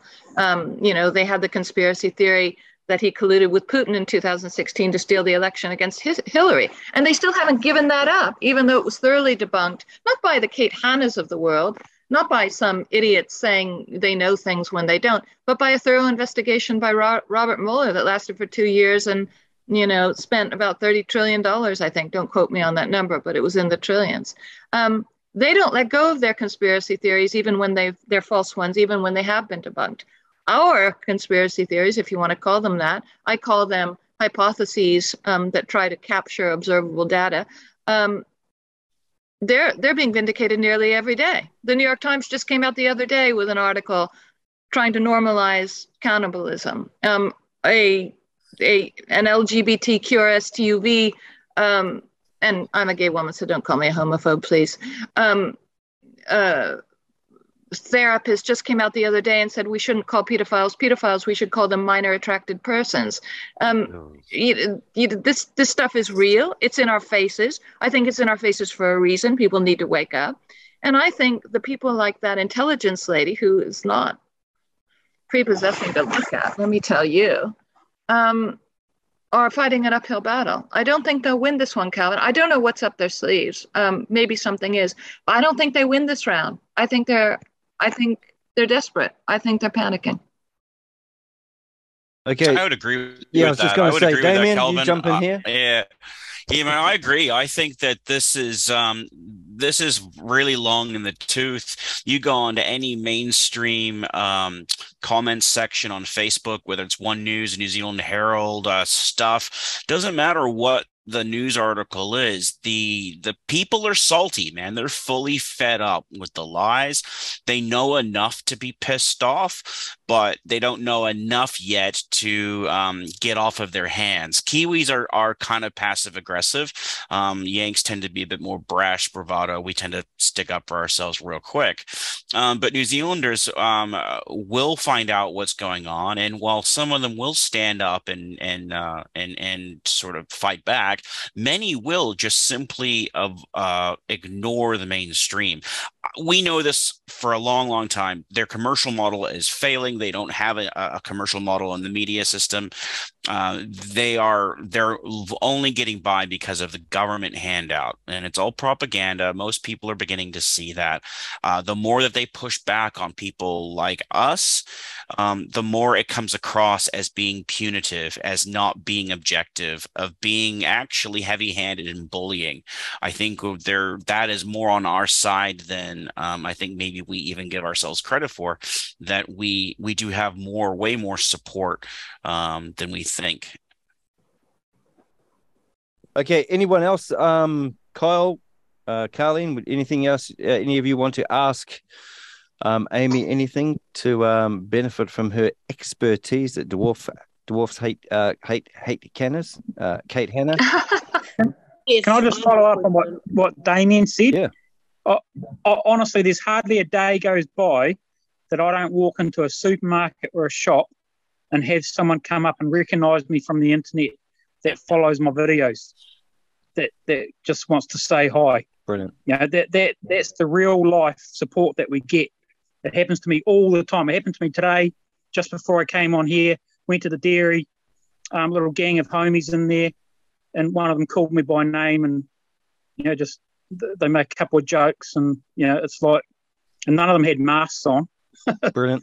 So it's pretty cool how we're actually getting the support of people, even though the media try to make it look like we're not. So yeah, and just on that too, the mainstream media hate the fact that people are starting to listen to us. Now I feel we need to justify why people are starting to listen, and it's quite simple. I'll put it to you in the very most simple terms that even the intellectually challenged and mainstream media can understand it. It's because we're telling the truth.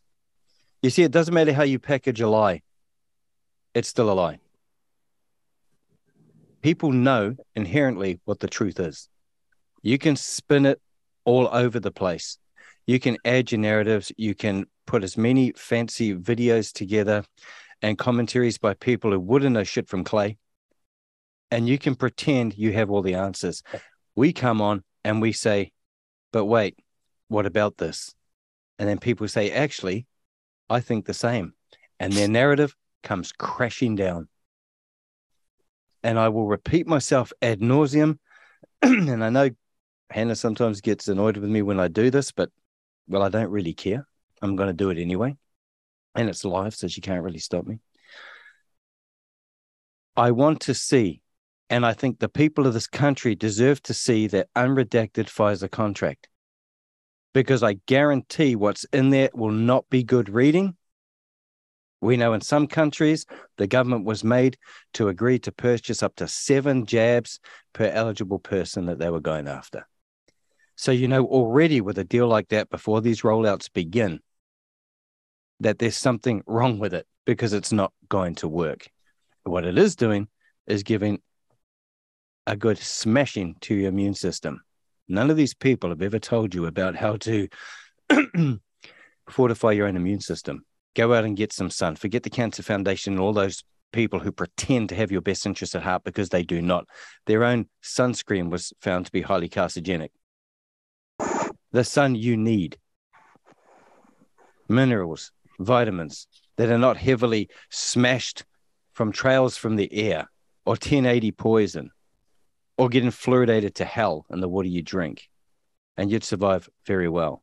I also want to see what's in those so-called vaccines, the experimental bioweapon that's killing people, factually killing people.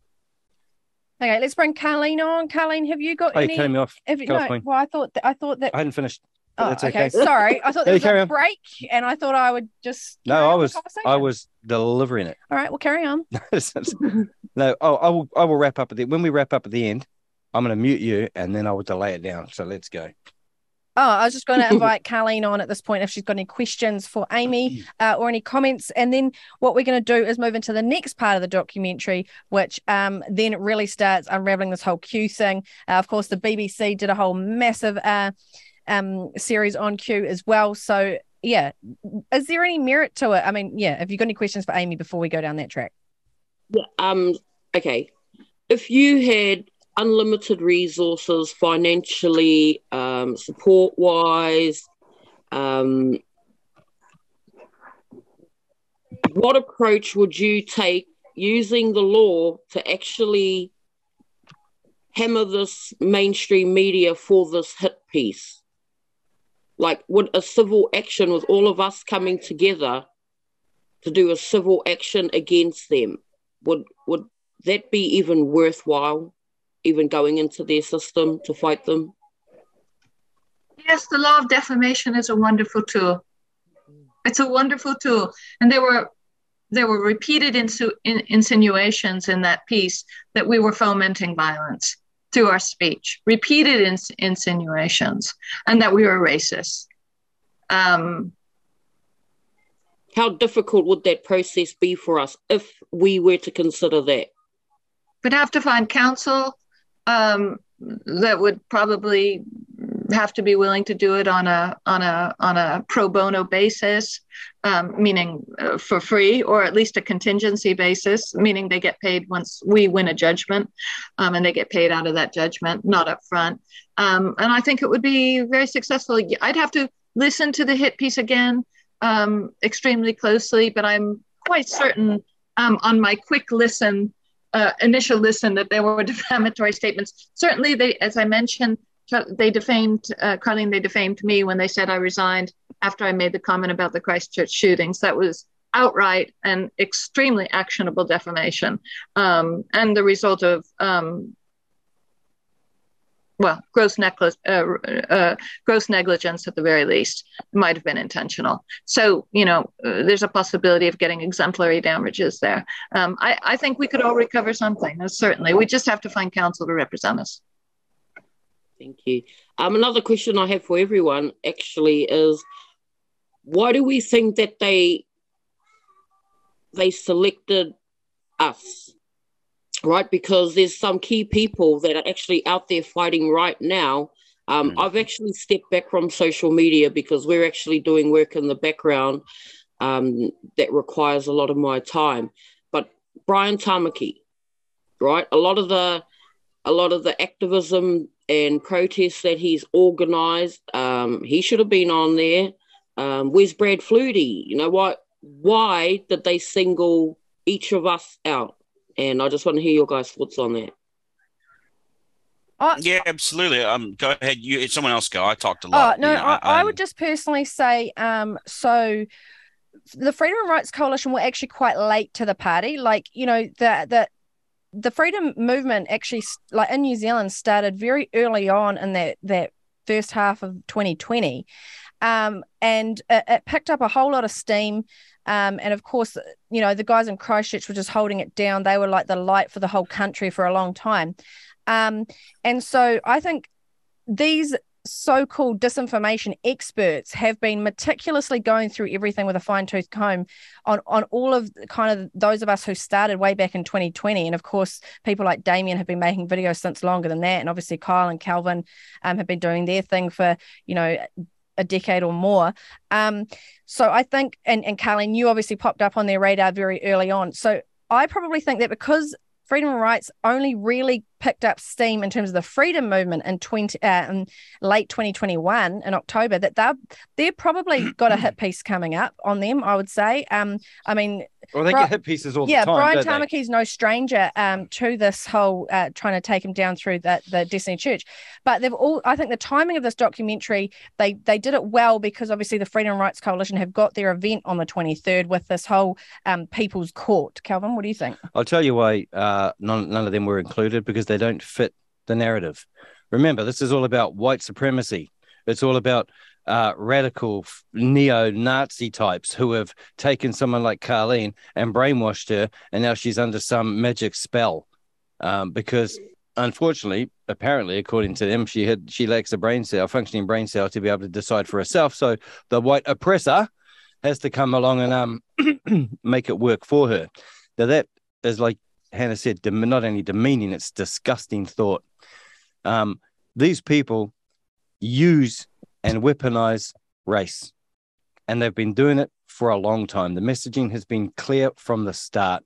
What they're going to do, while they're not trying to kill off most of the old protect your fucker papa, while they're not trying to kill off most of them with this jab, the rest, they're saying, hey, you're victims, you're stupid, you can't look after yourself, you have to basically let us do everything for you. We have to create your own health system. We have to create everything to basically treat you with kid gloves because you're that damn useless. If you want to annihilate any sort of race, that's how you treat them. Instead of empowering them and saying, you know what, you are good enough, you have the brains, you have the style, and you can do this. Don't tell me in this day and age that people don't have the opportunity. It's like women saying, oh, we're so oppressed. This country is run by bloody women, and it's in one of the worst states it's ever been. So don't give me that feminazi crap either. Woman? Well, okay. So yeah, questionable. I don't know. I mean, we could speculate. I think, yeah, like Calvin says, there'd be far too many brown faces in the Freedom Rights Coalition to fit their narrative. One more thing, sorry. Case in point, do you remember when the news were asking about all the people that they wanted for riots and all that? Everyone was a brown face. Not one was a white one. But that, again, doesn't fit the narrative of this film or this hit piece, you see? Because the Brown brothers joined with the white brothers and sisters, of course, and we went together. They have to break that, because if they can break that, they break the country. But we're not letting that happen. It's so funny. One of the from the documentary, there's this one little snip, and it's a sound bite, and it's this moldy fella down in Wellington, and he is like, Jacinda, and there's like fires in the background. He's like, Jacinda, why didn't you come down and just talk to us? We just wanted to talk. And that's it. Like, we just want to have an opportunity to talk with the people around us in influence who could improve our situations, except they just keep a barge pole. Like, it doesn't matter where we protest. The media will never, ever give us the opportunity to be heard as we intend to be heard. Instead, they will take whatever little clips they can get, and they will segment it together and stitch together some sort of contrived crap to make us look bad. What I find so insulting is if you look behind me, the yellow that's behind me, this is a snippet from a police investigation that was leaked onto WikiLeaks. And this police investigation is from here in New Zealand. It's about Rangi Kimara. And in yellow, it says Kimara talking about tungsten projectiles, 223s, and about how they will go through the cop vest and through the cop and his fucking mate next to him. And then Kimara talking about the day when Pakeha people will be removed from their farms. Now, this Rangi Kimara dude is one of the key people who was involved in this documentary and even got a special mention from the producers of it. Okay, I find this disgusting that Te Punaha Maritini has literally linked arms with a terrorist who wanted to use violence to enact whatever evil he wanted to. And now today, because of just the warped mindset of the left, he's held up as some sort of moral authority. I find it to be disgusting that someone who's paid by our government can sit here and dox me, dox my mother, actually supports Antifa, accuses a Polynesian man of being a white supremacist, and says that basically white people don't deserve to be in New Zealand. Man, I'm sorry, but this was a really big mistake to produce this documentary. That's how I feel, and that's all I've got to say about the matter. No, I'm 100% in agreement with you on that. All right, should we play the next? Oh, you got a comment? Yep. This is all we're saying, mainstream media, because we know you're journalistic horse, you've sold us out, but this is all we're saying. Prove us wrong. Answer the questions that we've been asking. Give us the information we have been demanding. Then you'll find the truth of the matter. Simple as that. All right, so let's move on with the documentary. This next clip it's really funny. The last bit they end on it's going to make you laugh. So let's roll clip 8. When a lot of the milestones that came and went in the QAnon's original conspiracy theory, that Donald Trump on a particular day was going to arrest all of the Democratic elites across America. Now, that didn't happen. QAnon didn't go away. It merely evolved to change their opinions and to incorporate everything else from anti-vaccinations to anti-pandemic lockdown measures. With one omnipresent clarion call. QAnon were expert at this. They put out something that is a very value-laden term in the United States, which is freedom. And they found that that was a wonderfully unifying banner for not just people in the US, but people around the world. It's such a unifying term, one of our key groups put it in its name. And you'll notice that's why they don't put a banner on their website saying, we are anti-vaxxer. They put a banner on their website saying, we love freedom. You know, of course they're going to label us anti-vaxxers, and we know we're not. We are for pro-medical freedom, for non-discrimination, for non-coercion. Oh, okay, yes, sorry, there we go. So, look, I mean, Voices for Freedom gets a massive portion of this documentary as well, because they have done such great work. They've got a really clear set of topics they talk about, and they really promote the freedom of choice when it comes to the vaccine, regardless of what their own personal views are around vaccines in general. And they are just so totally not a Q group. I mean, they actually make a real effort to stay away from anybody that talks about Q, because they've got their kind of lane that they stay in. So to even suggest that logo of theirs is in reference to Q, I mean, have you guys been drinking the Kool-Aid or what? Gone a bridge too far. In fact, if anyone went to school, because I know most of you did, I mean, it's a state-sponsored propaganda enterprise where we're just tuning out kids now to be confused, little gender, pronouns speaking ideologues. But anyway, it's a speech bubble. Whenever we were at school, we were told if we would draw a little stick figure man and we put a little speech bubble with a little thing like that, and you put words in it. So it gives the impression that that is who is saying what. But Kelvin, maybe... Jeez, and you actually... How much money did you spend on this crap? Seriously. But maybe these researchers have been so far down the rabbit hole that they have finally realised that some symbols will be their downfall. Well, a speech bubble, I suppose, is. I mean, that's why they're trying... Look, tell you what, this is what's coming next. The speech bubble is going to be on the banned list, just like the Christchurch massacre video is going to be on the banned list, and you get 14 years for sharing it. I'm thinking of sharing it. Okay, now this might be a good opportunity. I don't know if you guys want to have this discussion, but about vaccines in general. I mean, it's another label. I'll quite happily wear the anti-vax label at this point. And Paula Penfold, actually the journalist behind this piece, she actually did a piece back in 2015 about the Gardasil vaccine and how 200,000 girls in New Zealand had actually taken it, and that there were actually serious adverse reactions because of it and deaths. And these are all documented all around the world. Well, Paula, did you forget about that? So Paula Penfold, go and watch that documentary. It was released on the 9th of November 2015, and she actually gives these vaccine injured a voice. And this is the whole point, that the vax injured are not getting a voice. So does anybody want to talk about that, vaccines in general? I'll put my hand up. I'm an anti-vaxxer. Hey. I will say categorically, this is not a vaccine, not by any stretch of the imagination. I've always said it from the start. I'm sick of people calling it a vaccine, because it's not. It's a bioweapon. It is killing people. That is a fact. The government are now certified serial killers. All right. I'd like to say something. All right, off you go, Kyle. I also think it's a bioweapon. It obviously comes from China. We know that.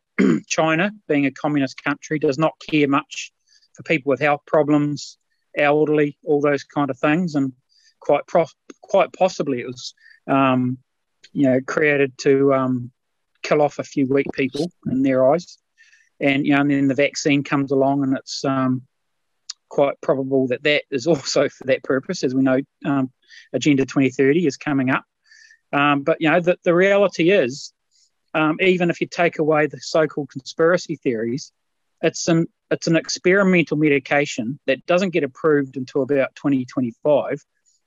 Everything that's happening now is based on government or political intervention into the medical procedure.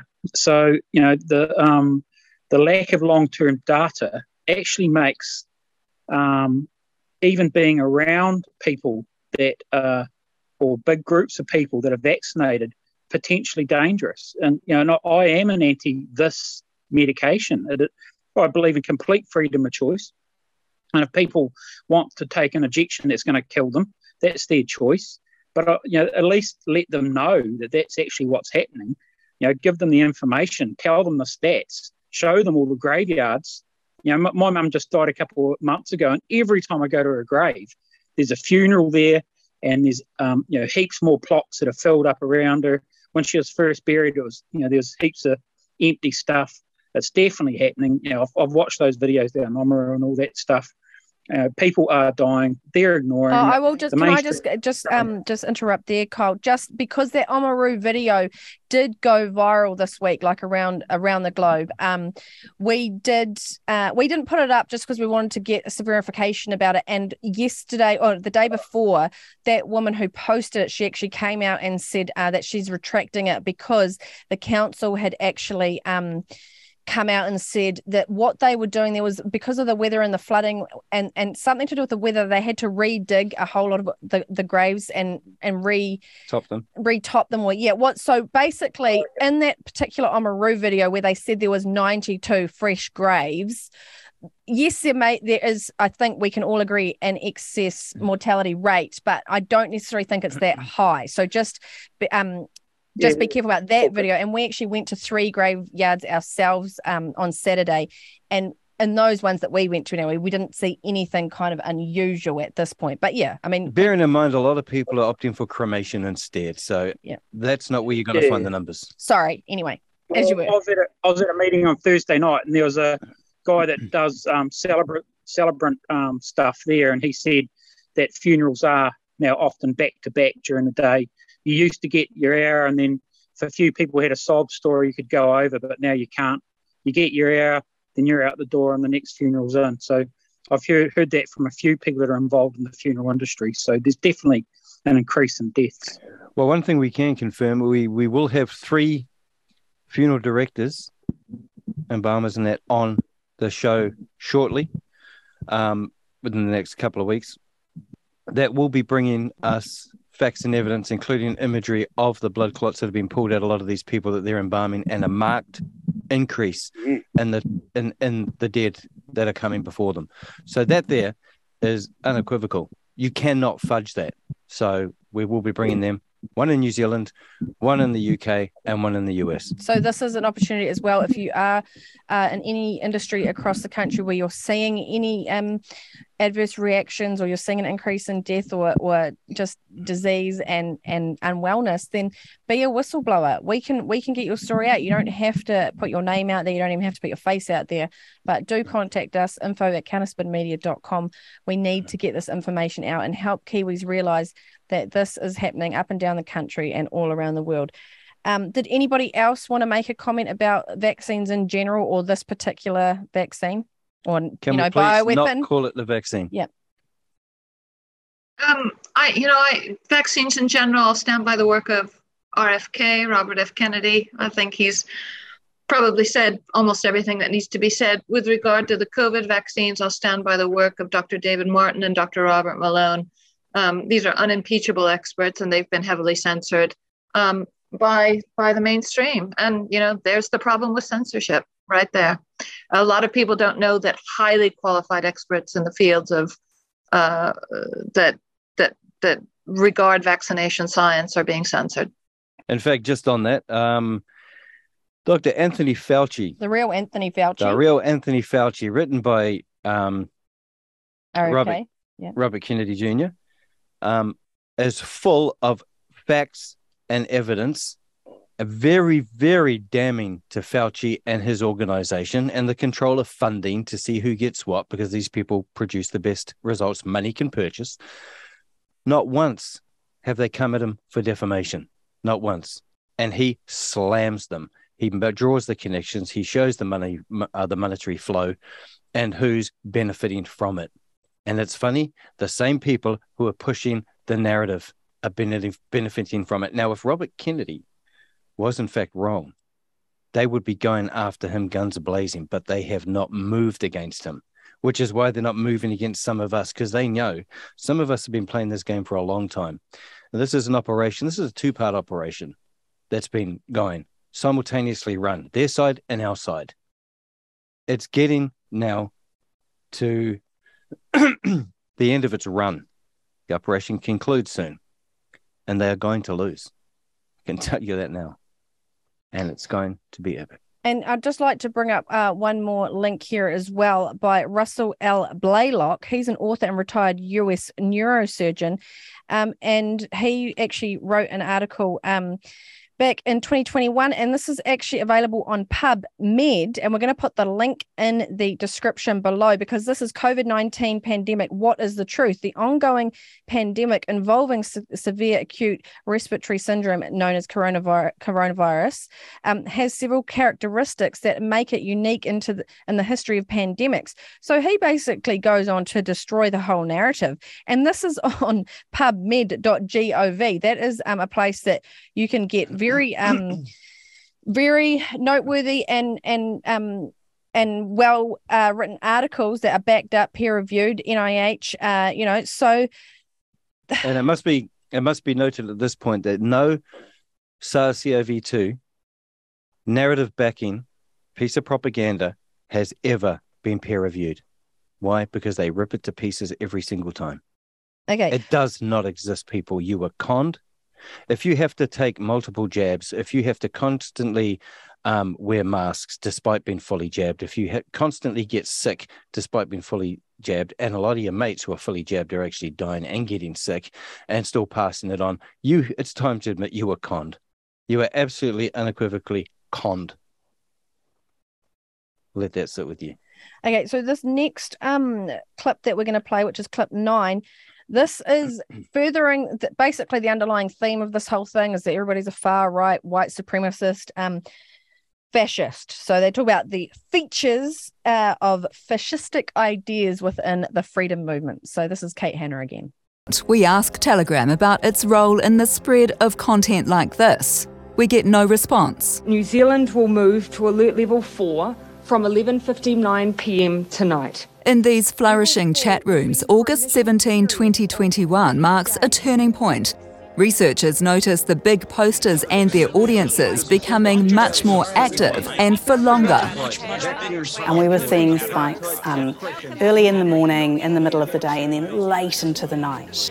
So people were clearly spending too much time on the internet. I'm not going to be told what to do by some legal fiction government who's making out that there's some sort of health crisis going on right now, and I literally see no one dying, okay? This is all bullshit. Sorry, guys, that wasn't the clip I thought it was going to be, but too much time on the internet, Calvin. Yes. Oh, I'm there all the time. Look at us. We're right there right now with you people, you good people. How dare you awaken to the truth? Now, did you see the comparison between Kate Hanna and Jacinda Ardern? They went to the same school of expression. Those hands cranked 90 miles an hour as they try to pump in that information to bring you to the dark side. But I know you're resisting because you're on the right side. As Amy would say, the far right side. As opposed to the wrong side. Also, another part that added to the con that people didn't seem to realize is when they were deciding on level 4 lockdowns. Do you remember? She comes out with that grimace looking face. She's got a little at the podium of bullshit, and she's saying, in 2 days, at 11:59 p.m., we will be moving because it's so bloody urgent. Everyone's dying. It's going to take 2 days until 11:59 p.m., stress the p.m., to lock you all down because the virus somehow knows the bloody time. It knows it's so true. Yep. There was such a lack of urgency. The whole through COVID and all the lockdown, there was a lack of personal fear or urgency from any of these politicians around the so-called virus that we were all meaning to be hiding from. And I was like, shouldn't these people be more concerned? And the fact that they weren't told you everything you need to know. Yeah, I mean, and don't forget, the so-called virus is vertically challenged as well. It knows measurements If you're sitting at a restaurant table with your mask off, it can't get to you. But you go above a certain height, it's like a ninja. It has got you. It's going to wrestle you to the ground, and you're going to be in a body bag soon.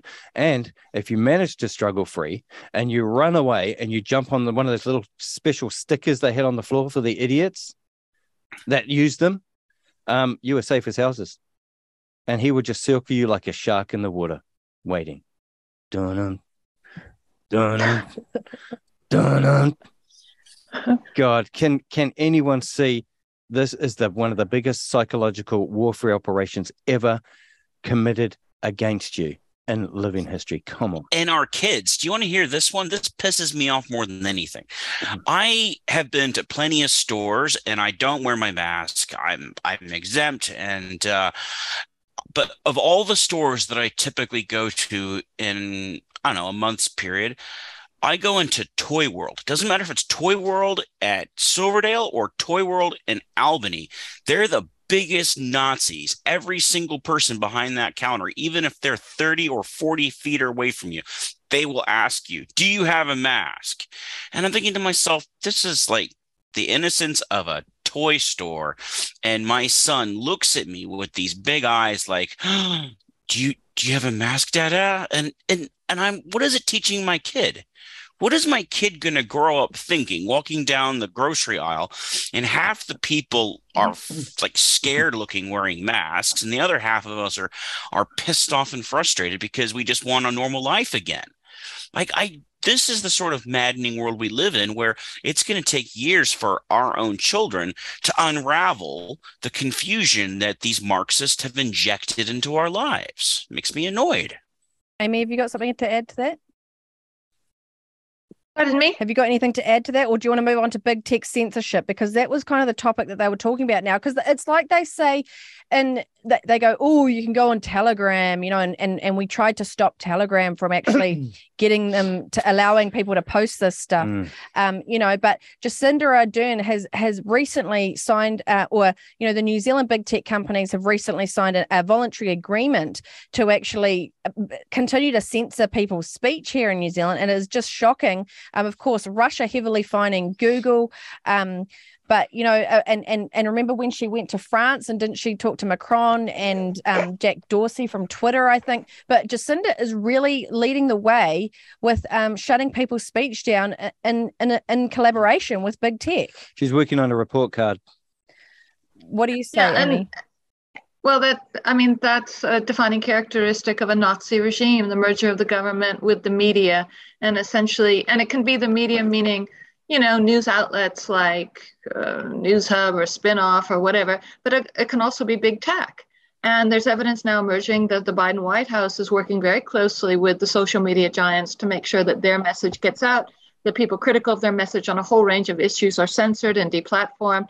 So this is government basically merging with big tech and with the news outlets to control the news flow and the expression of opinion. This is fascism, the merger of government power and corporate power to control the people. That is fascism. Yep.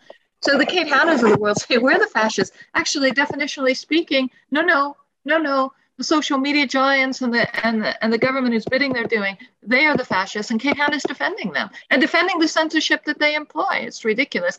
And I should also mention, of course, the utter ridiculousness of platforms like YouTube and Twitter when they deplatform. They can't have it both ways. They're either a publisher or a platform. They're trying to be both. You have to choose. You're either a publisher like the New York Times, or you're a platform like the telephone company. You can't be both. YouTube and Twitter like to have all the benefits, the financial, tax, whatever, being a platform, and then they want to editorialize by kicking people off when the people express messages they disagree with. You cannot be both. You're either the New York Times or the telephone company. Yeah. And so they've gotten a free, they've been allowed wrongfully by the legislative authorities in all our countries to be both. That is absolutely wrongful, and it needs to be redressed. Yeah, hopefully that will change very soon. What about you, Carleen? I mean, what's your own personal experience with censorship? How many shadow banning? How many Facebook pages are you on now? I'm on number 5. I've lost 2 Telegram pages, And the last time I was banned was because we were trying to find forever homes for our daughter's puppies. Her dog had given birth to 6 puppies, and she didn't want to have them all. So we went about helping her to find forever homes. And apparently that was deemed radical. So I was banned for, I think it was like 30 days due to that post. But that was during the beginning of our last tour. I think we're only like on our second week, and I was only posting very short videos to my personal page because we had created a whole new page for the tour. But they ended up pretty much shutting that down by the 3rd week. They gave us a 6-day ban. So it's been really hard for us, and probably since Wellington, okay? Pretty much since Wellington, the censorship for us has been right up there with some of the worst. But I do want to mention this, though. In that hit piece, now right throughout the protest in Wellington, our media, or this mainstream media, right, some of their reports, they kept reporting that there was only like 300 to 400 people at Parliament, right? In this hit piece, they actually prove all of that wrong when they state that pretty much most days that there were at least 3,000 people there, right, every day. So they've actually gone and contradicted themselves. So they're getting really sloppy with everything that they're doing. So if censorship is the punishment in order to push them into the light, then hey, censor away. What about you, Kyle? You probably experienced a whole lot of censorship and banning, I imagine, too. How many accounts have you had? About 80 on 80? Facebook. Geez, that must be the record. I've never heard of someone having that many accounts taken. Some of it was when I was very political, though. I'd lose one about every week. And you're still there. You're still rocking. Wow. That's the definition of madness, isn't it? Doing the same thing Or over just again. really determined. Yeah. I didn't even finish my quote. Because there's a whole lot of people on Facebook and mainstream media or mainstream social media platforms that just struggle to move over, to more uncensored ones. We're creatures of habit. I love it. And I mean, Calvin got me onto Signal, and I love it now. I use it for everything. Oh, geez, they're going to use that now, Kyle. They're going to come after us and say they got something going on Signal. Be careful. It's like when like I said, put up that Operation Reclaim, basically a tactic to use in any sort of situation. Because I was asked, what would you do? So I said, when asked what I would do, this is how I would do it. So I was asked for my opinion. I put it out there. All of a sudden, everyone's saying, oh, no, look at this guy. He's threatening this and he's threatening that.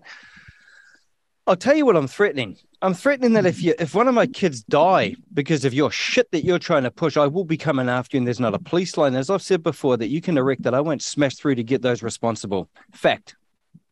Take that to the bank and get interest on it, because it's going to happen if one of my kids go down because of it. Any father worth their salt would do the same thing. We're here to protect the kids. We all talk about kids of the future, and we go on ad nauseum, all this long-winded dribble.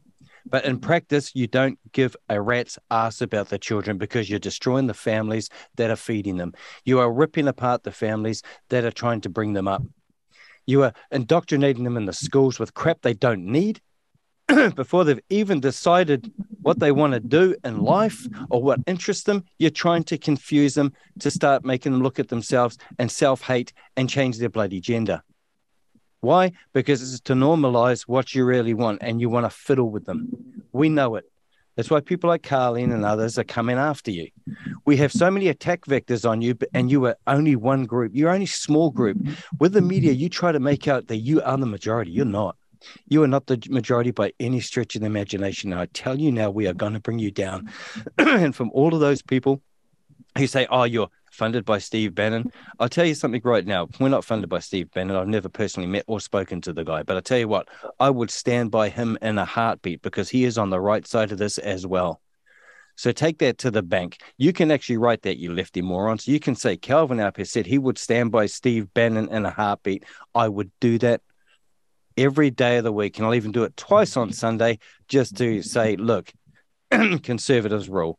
Okay, now I'm not conservative, I'm not liberal, I'm nothing. Okay, I just have the idea of what I think is right and what I think is wrong. Correct me if I'm wrong, by all means, but give me the facts and evidence so I can have that paradigm shift. Otherwise, you're full of shit and your opinion matters not to me.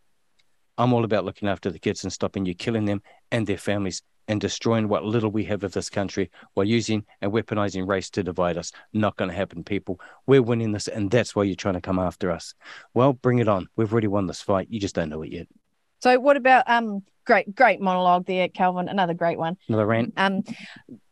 Damien, what about you in terms of free speech? Like, it's such a fundamental essence of democracy, and being kind of half American as well. I just find America such a beacon of hope at the moment.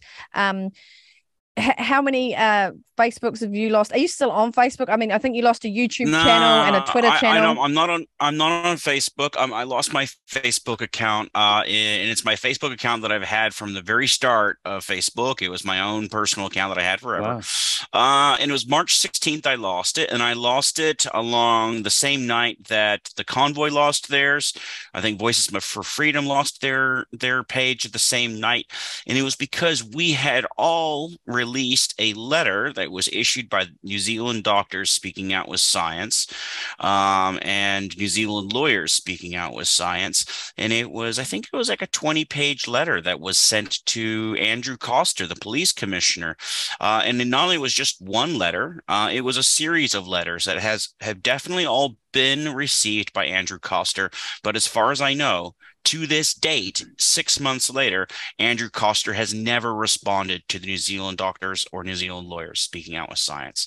And that, for me, is if we can't even get the media to listen to us about our concerns as citizens, about why it is our police commissioner won't address these 19 or 20 pages of very clear evidence of medical malpractice and harm that are coming from the Pfizer vaccine, then we're never going to get a real shake at free speech. And, free speech in New Zealand is only free if you're on that side of the argument. For us, you have to pay a high price. Yeah, it's and this is a massive, like I said, a big part of the freedom movement. When we all went to Wellington, it was just so heartbreaking. 120 politicians refusing to come and just have the conversation. Jacinda Ardern in her speech at Harvard trying to talk about all this thing that we've got to bridge the gap and we've got to actually come together and get the two sides to talk. They don't even give us a chance. Nobody was interviewed for this documentary. They just took what they found online, and because they don't want to give us kind of extra airtime. I mean, as far as I'm concerned, all the media journalists who refuse to actually interview any of us or any of the experts on our side are aiding and abetting genocide of the population, along with, all the, whether we've got to call out some of the police as well. Like, you guys have to step up. Like, there is a crime happening. There are people colluding. As Calvin said, they're not releasing the Pfizer jab. This is big pharma in collusion with big tech and government, and that they're rolling out an agenda. It doesn't take a genius to work it out, and maybe it's going to take a few of you a little bit more time, but if we can find out this information, there's no reason why you can't find out this information. And hey, if we're wrong, like, seriously, if we're wrong, what is the problem with us talking about it? Like, if we are actually insane, as many people want to try and make us out to be, why not just laugh at us and let us be in our little echo chambers of insanity? Like, it's not that big of a deal. We don't need to be locked up, and we certainly don't need people actually coming after us because they're going to even try mental health orders on people, and this hate speech bill and everything. It is literally just to stop people telling the truth. They will say that it's to stop to stop Islamophobia, or stop minorities having their feelings hurt. No, it's about you not being able to hear people like us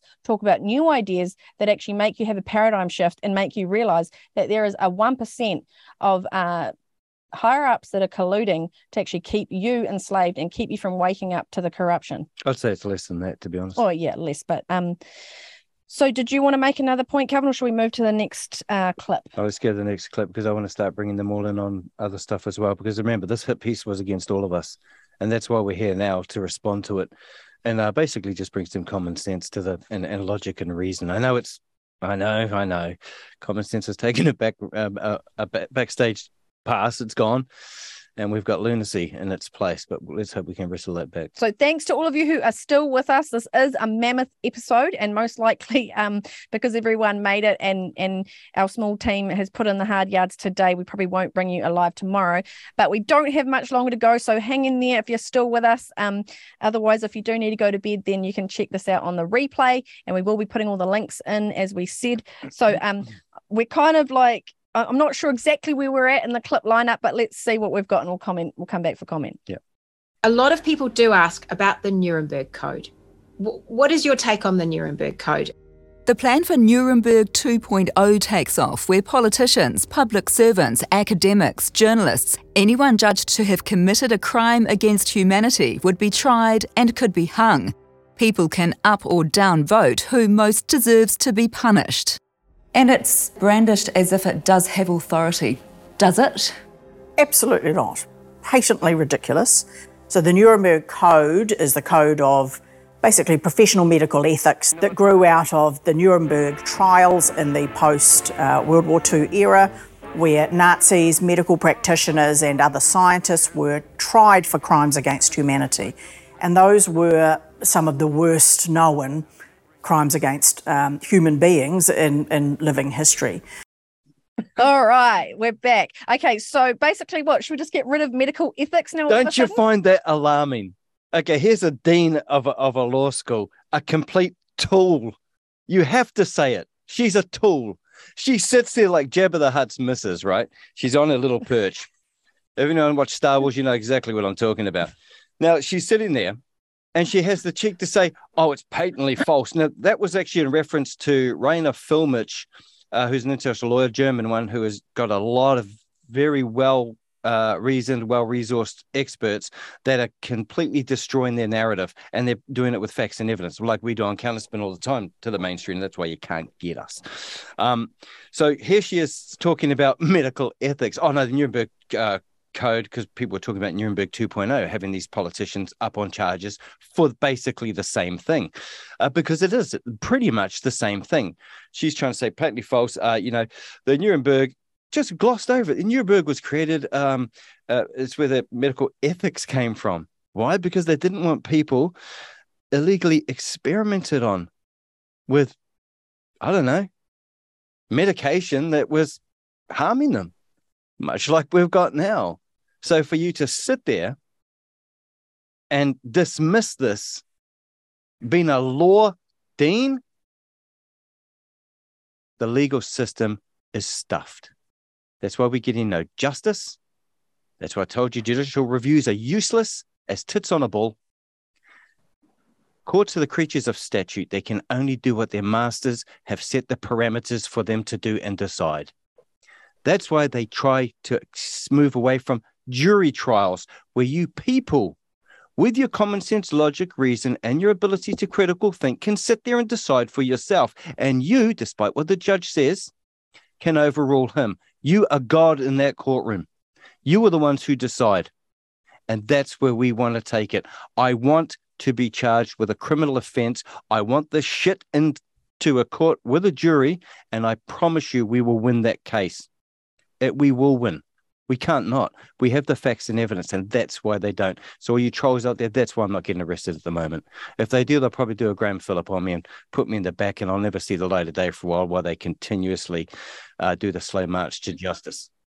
Okay, and so that is why the 23rd in Wellington, whether you like Brian Tamaki or not, whether you agree with Destiny Church or not, whether you like the Freedom Rights Coalition or not, whether you agree with them or not, is irrelevant. Get to Wellington just to witness and be part of this people's court, because like Rainer Filmich, he's done this grand jury to present the information to the public that the mainstream media won't. And of course, like Calvin's outlined, the judicial system is corrupt. So let's go to our panel for a bit of a comment about that Nuremberg 2.0. Amy, what are the chances, and how do you see it playing out over the next year or two as the big lie starts to be exposed? I love the concept of Nuremberg 2.0. I think the equivalency is absolutely clear. Okay. You know what we need for its success, though? We need some heavy hitters to get behind that. And that means state actors. I would like to see Russia get behind it. He has no love for Nazis, that Putin. And he knows exactly what's going on with the Western jabs. And if he wanted to have a little asymmetric warfare, he would begin to ask questions openly about that. You know, he's in Ukraine cleaning out the biolabs, the Western murderous biolabs, and the Russians are now accusing the West of basically originating COVID-19 in the Ukraine biolabs. That came out last week. The Russians are coming out swinging, and now they can take that further by talking about crimes against humanity in relation to the vaccines. So I love Nuremberg 2.0. I think it's completely apposite and germane, and the moral equivalency and the legal equivalency as between then, World War II and now is crystal clear to me. Yeah. Excellent. Damien, what are your thoughts? Man, I would never give up my ticket for Nuremberg 2.0, not in a million years. I don't care how long I have to hold people on my shoulder for them to get a good view too. This is, I feel like, the direction we are ultimately going to go. Because while it might be startling for some people to go, oh, wait a minute, Nuremberg, whoa, this sounds really intense. No, intense is when we start getting into the real nitty-gritty of the detail about how all these people who've taken the vaccine are now truly biologically stuffed. You know, their autoimmune system is fried, and the amount of pushback is going to be staggering. So Nuremberg, all day. Bring it. Transparency, trials, juries, bringing out the evidence. Let's get it on. So it definitely won't be run by Jacinda Ardern and the most transparent government in the world then. So she won't be a part of that, because you did mention transparency, and she is anything but. Yeah, sorry, I didn't mean to bring that in. I know. I really should never have associated transparency and Jacinda Ardern. But seriously, it's like freedom and virtues, right? You know, hey. All right, what about you, Carleen? What do you think? Nuremberg 2.0, is it going to happen? Is it not? It's inevitable. I think anyone who thinks that it's not going to happen isn't watching properly. They're not taking notice properly. But I think the biggest problem that we really have is that there aren't enough people are waking up to this, or not fast enough. So I believe that's where we come in. You know, we keep doing what we're doing. We keep speaking the truth. We keep bringing all these stories to light, and we keep trying to help our brothers and sisters, because there's a lot of people on the fence, right? A lot more than 2020, a lot more than 2021. They just need, I don't know what they need, but like these idiots said in their own hit piece, you know, we are on the cusp of all of this falling apart. And honestly, I cannot wait. All right, Kyle. What are you seeing? Have you got any comments about in New Zealand? You know, is there a list being drafted for Nuremberg 2.0? Oh, well, I know people are putting paperwork together, but I'm a bit of a cynic. I'm sorry. I don't think there's going to be an easy option into an international court case. I think there's going to be a lot of bloodshed before that. To get there, we've got to get through massive, well-paid mercenary companies. United Nations paid off troops. The evil people don't just give up. They fight to the teeth. We're talking about baby-eating serial killers. They are not going to surrender without a fight. It's going to get much, much worse before we ever get them into a courthouse, to the point where civilization as we know it may come to an end in the process. That's just my opinion. Well, it's definitely definitely a point, isn't it, Calvin, where humanity is at a crossroads. And I mean, I'm always a bit of the optimist. I like to think that enough people are going to wake up. It's going to be a 12th monkey effect, where, you know, all of a sudden, you know, we're going to have a mass awakening. And if Amy's right, then hopefully maybe Putin and that side of things will expose the biolabs, and will start implementing some sort of court system. Yeah, and I want to make this clear as well. So, I actually believe that we haven't even got to the point of mass assassination yet, and I think that's coming, where freedom fighters around the world will have accidents. We've already seen it in New Zealand with the Chinese dissidents on their way to Wellington to present evidence about the CCP's involvement in our government. They have an accident, their car crashes, 2 of them are killed, one of them seriously injured. This is the kind of thing that they're capable of doing, and they will do it. They do not have any issue with having us killed. So just be aware of that. Yeah, and hopefully all of us, because New Zealand's such a small country and we're out in the public eye now, and we've had enough exposure that maybe if they did start doing that, then people would start waking up, because it would just seem too suspicious. But I think, Calvin, it's probably a good time to expand a little bit more here on Graham Phillips' case as well, a case that we exposed during the Let's Not Forget tour. Go for it. Okay. All right. I thought you were going to pick that ball up and run with it. No, I had another ball, but you got dribbled out of my hands. Well, we, Marta Phillip, if you don't know already, she approached us when we were in Taupo, and she shared the story with us that her husband had been imprisoned since December last year. Now, thanks to all of you guys for picking up the story and running with it, and it being shared across other alternative media platforms here in New Zealand. It finally got picked up by the mainstream media. Of course, the details around his case are under a court order. He is, however, facing 7 counts of sabotage. Now, his wife and Graham himself and also his supporters, all they want is that Graham sees he gets a bail hearing, which is scheduled for the 16th, this coming Tuesday in Wellington. If you are planning to go to that, just maybe sit tight before you start booking anything, because that may not happen.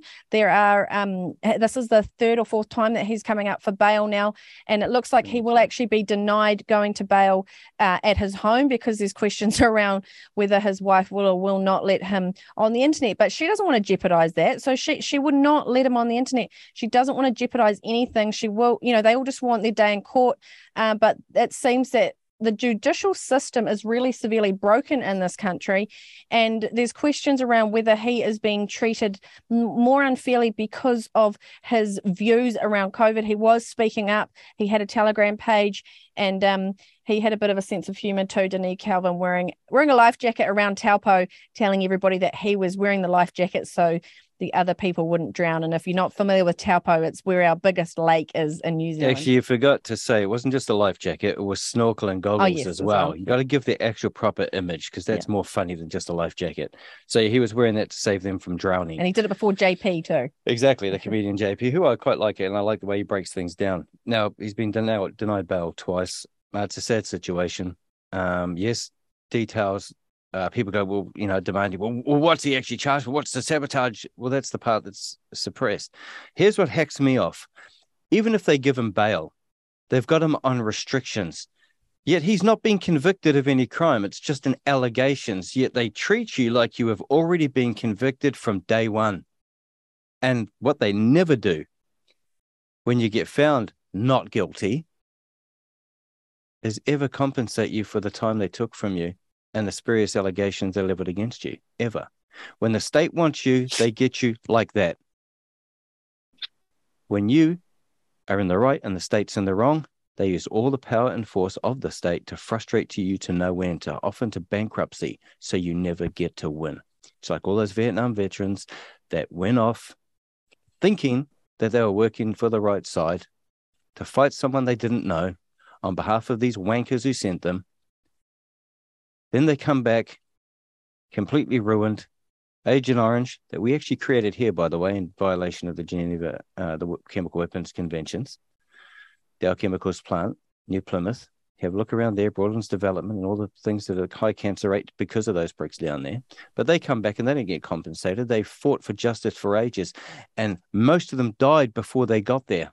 Then they decided, okay, no worries at all. And this is what happens. This is the system we're under. That's the system we want to crush, because it suits no purpose except control. There isn't a law that's been passed anywhere in this country that actually enhances any of your rights and freedoms. Everything is restriction. So, Calvin, it must also be mentioned here that nobody has been charged in the manner that Graham Phillips has been ever in this country. Certainly not under the the inception of the 1961 Crimes Act, sabotage has never been done. Now, they did think that they were going to level it against the ploughsharers down when they let the dome down in Waihopai Spy Station. For that, those who don't know, that's one of our spy stations that's linked to the Five Eyes network that actually also, I might add, got ministerial clearance at the highest levels to spy on the Trump campaign, and they will be getting their ass handed to them on a plate in the future. I promise you that. They were going to try and do them with sabotage, but they couldn't. So I think they took it down to willful damage, and I think they got found not guilty anyway. Why? Because they were trying to stop that installation being used to supply intelligence that led to people dying overseas in a war effort. Do you see what I mean? Everyone has the absolute right to self-defense. I've stressed this from the beginning. And self-defense doesn't just mean wait until someone's about to kill you and try and stop them. It means you can preempt if they are coming after you. That is a fact that has now been normalized throughout the world. Think on it. All right, it's getting late, guys. Let's try and get pushed through to the end. Our wonderful team Zulu there, could you please roll the next clip for us? As you say, although we didn't monitor the protest, we were aware that some of the people of concern to us, because of their violent extremist beliefs, took an active interest in the protest. So we did know that there were some people of concern to us that had a connection with the protest. So all you ex-military, all you ex-police who still give a crap about this country, come here, find me, and let's protect these people. Their lives have been destroyed, and for us to stand by and just watch it happen, we are guilty and we are cowards. You have done the popular uprising. Let's finish this. Let's take it back. That was definitely me. Those are my words. And like normal, I don't back down from them at all. I stand by everything I damn well say. These people are murdering bastards. They need to be removed. Now, I called the military and I called the police and I said, come and stand by. Now, some of the people I've done things with overseas and all that, they were there. Problem was we didn't have enough. When you put up a wall of people determined to protect the ones behind them, families, friends, you won't penetrate that. But you need it in the numbers. That's what we were calling for. We just had to hold our ground. It's disgusting that the police and military are they're too busy with gender studies than actually doing their damn job. That's what I've got to say about that. All right. So what does anybody else have anything to say about that? I mean, in America, it's again very different because they do have the right to bear arms. And of course, we've got two Americans on the panel. That was not, the Second Amendment wasn't to fight against an enemy, a foreign enemy. It was more set in place so that, they could fight against any corrupt government. Keep a government in check. Amy? What's your question, sweetheart? Well, what's the importance of the Second Amendment? Do you want to talk about that? Is that something? I mean, I know that's one reason why apparently, the Christchurch event happened was because they want to get rid of anyone's guns. Right. The founders of the American Constitution were realists, and they knew that governments could turn oppressive and tyrannical, and they wanted to make sure that inevitably, when governments turned oppressive and tyrannical, the people would have a good chance to defend themselves and not be mowed down. And so they enshrined the right to bear arms as a foremost provision of the Bill of Rights with higher law status. It's the Second Amendment, and it guarantees the First Amendment, which is freedom of speech. Without the Second Amendment, the freedom of speech, the First Amendment would have been toast long ago. So it's very important, and I think it plays a tremendously salutary role in American politics. And armed citizenry has a way, even when they don't even show their weapons, has a way of getting its point across to the people who would govern them. Here in New Zealand, you don't have that, but that doesn't mean that protests can be ineffective. Do we sometimes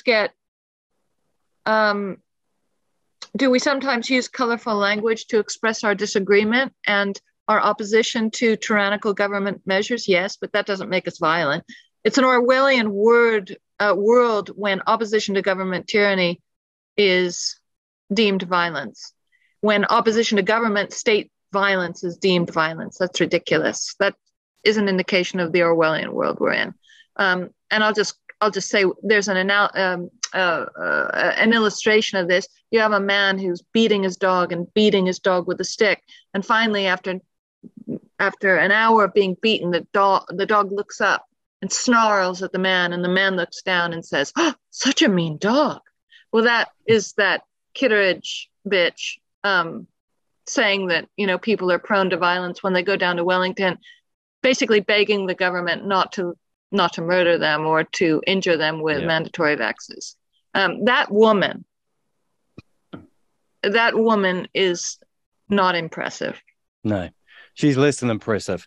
She's the Director General of the Security Intelligence Service, and here she is. She's got the files on all these people. And intelligence agencies, I'll let you know now, people, intelligence agencies are set up to control politicians and those governing the country. They're not there to set up to protect your country, stop it from globalist takeovers. They're designed to enhance it and help them carry it out. Now, Kittredge should be up on trial as well. Yes, I'm calling you out. SIS, super secret special agent. And who's the minister responsible for the SIS? Usually it's the Prime Minister. Do you see where we're going with this, people? These people are not going to bite the hand that feeds them. They're going to bow down and say, yes, ma'am, I'll do whatever you say. The fact that you people are allowed to be wholesale killed and maimed, and no one's doing a damn thing about it from the government, it's no wonder, as Amy said, we say things like, you bastards need to be hung, because that's an expression of the anger and fury we feel. And we will continue to say things. But I happen to believe it's true. I happen to believe that everything I've told you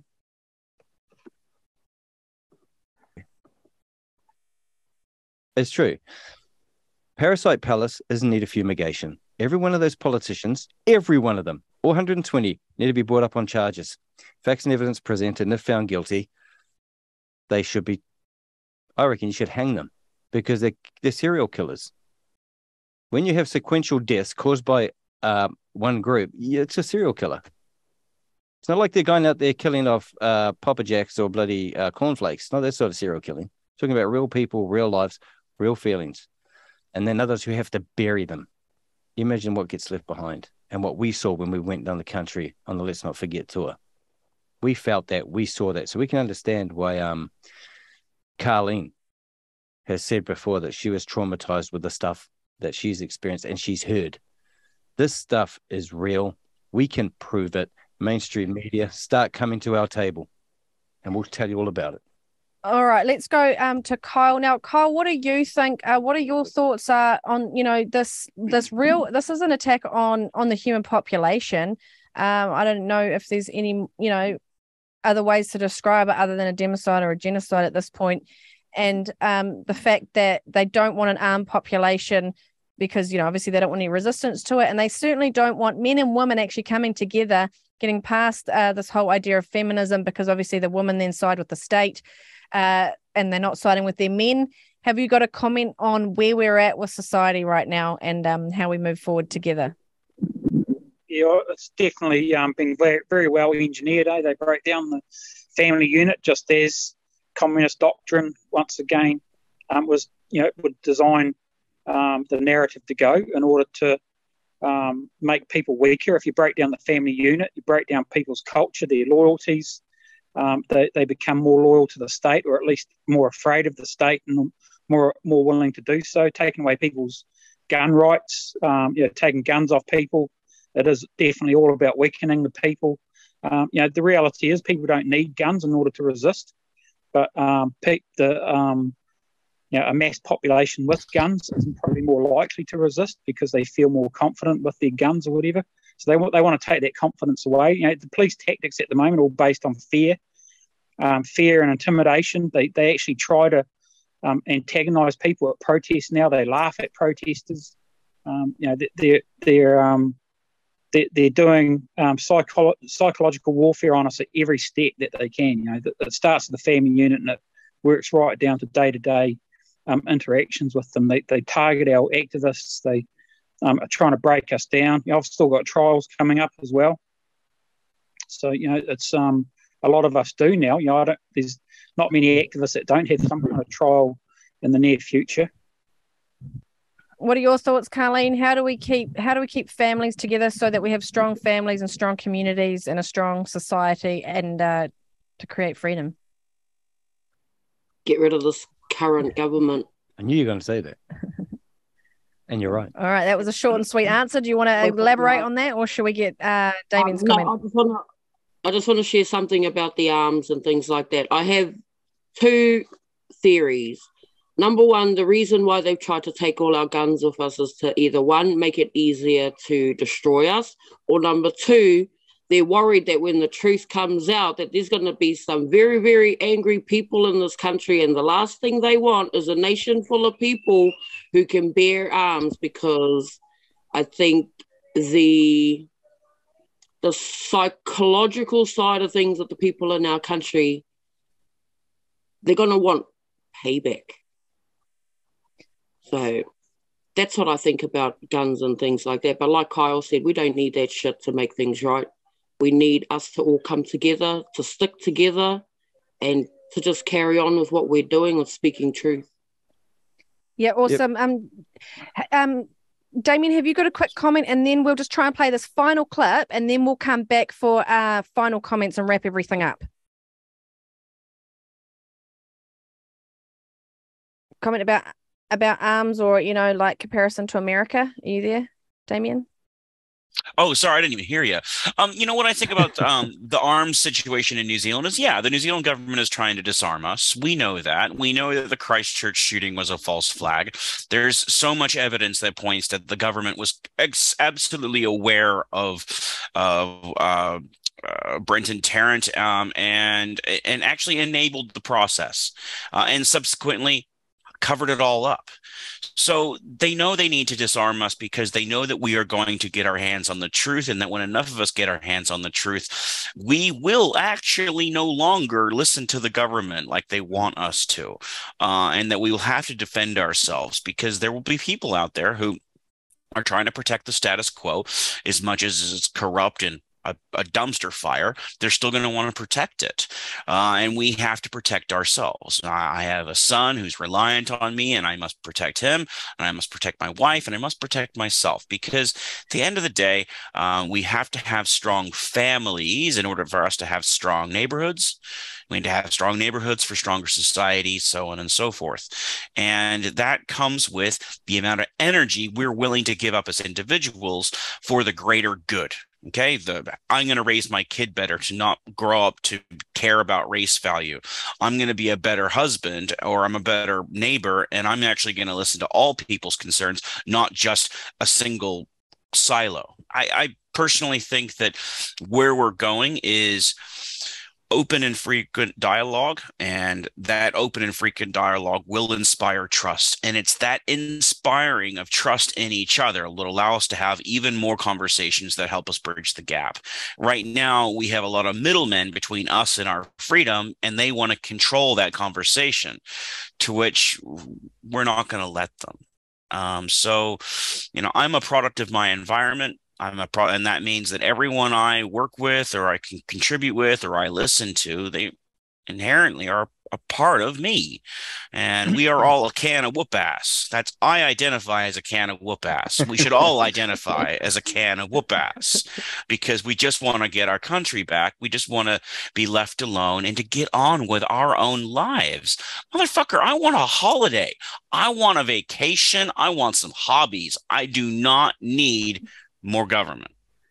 All right, good call. Now, if our tech is still around, it would be great if we could play that last comment, and then we'll come back for last clip, and then we'll come back for final comments and wrap it up. Thanks to everyone who stayed tuned. So let's play that final clip.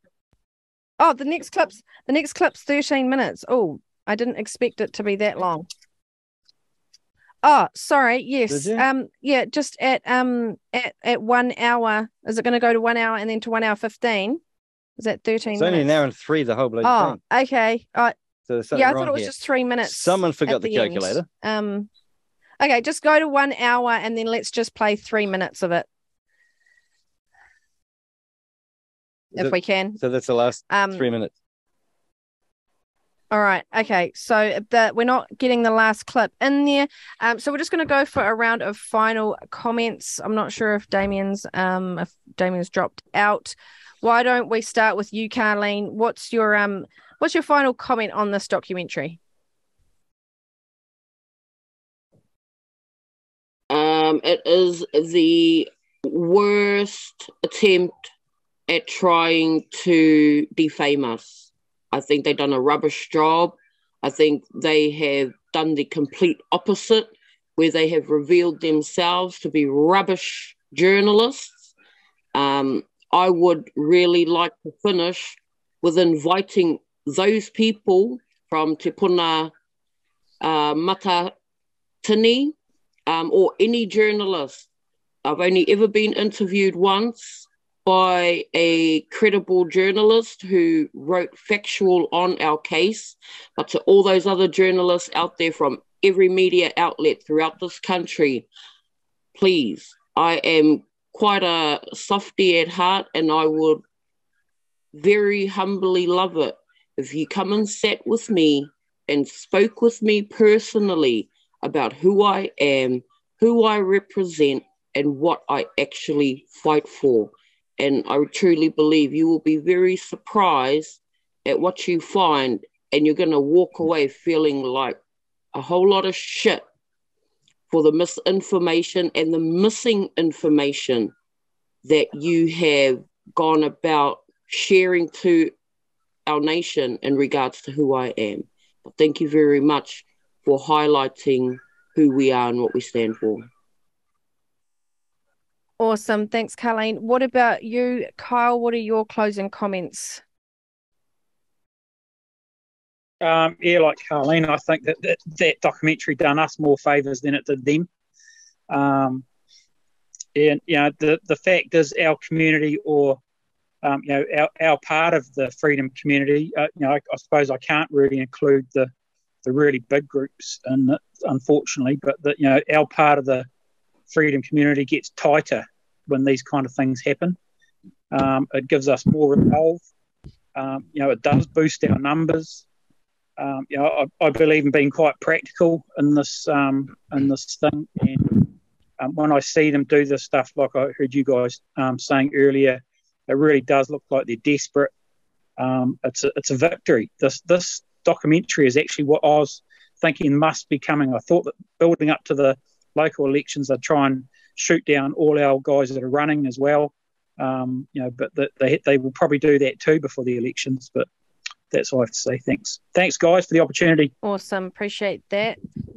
And last but not least, since I think Damien's dropped off, Amy Benjamin, what are your final thoughts? And just before you go, Amy, if in there I can ask you a question as well in your wrap up. The Imperial Laws Application Act 1988, does that have any bearing here, and can that provide protection? I don't know. Yep. Sorry.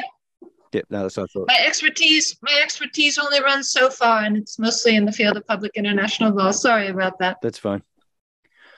Final thoughts. I think the side of light is winning. That's our side, by the way. And I think this hit piece is evidence of that. It reeks of desperation, as others have said. It reeks of panic. It's so clearly an overreach that I think anyone listening to it with a fair mind can see the PSYOP tactics and attributes at work in it. If they can't, they should listen to it again and ask themselves, is this fair reporting, or is this a hit job? And if it's a hit job, why? Why are they keeping me away from these people? What's so dangerous about these people? I shouldn't listen to them.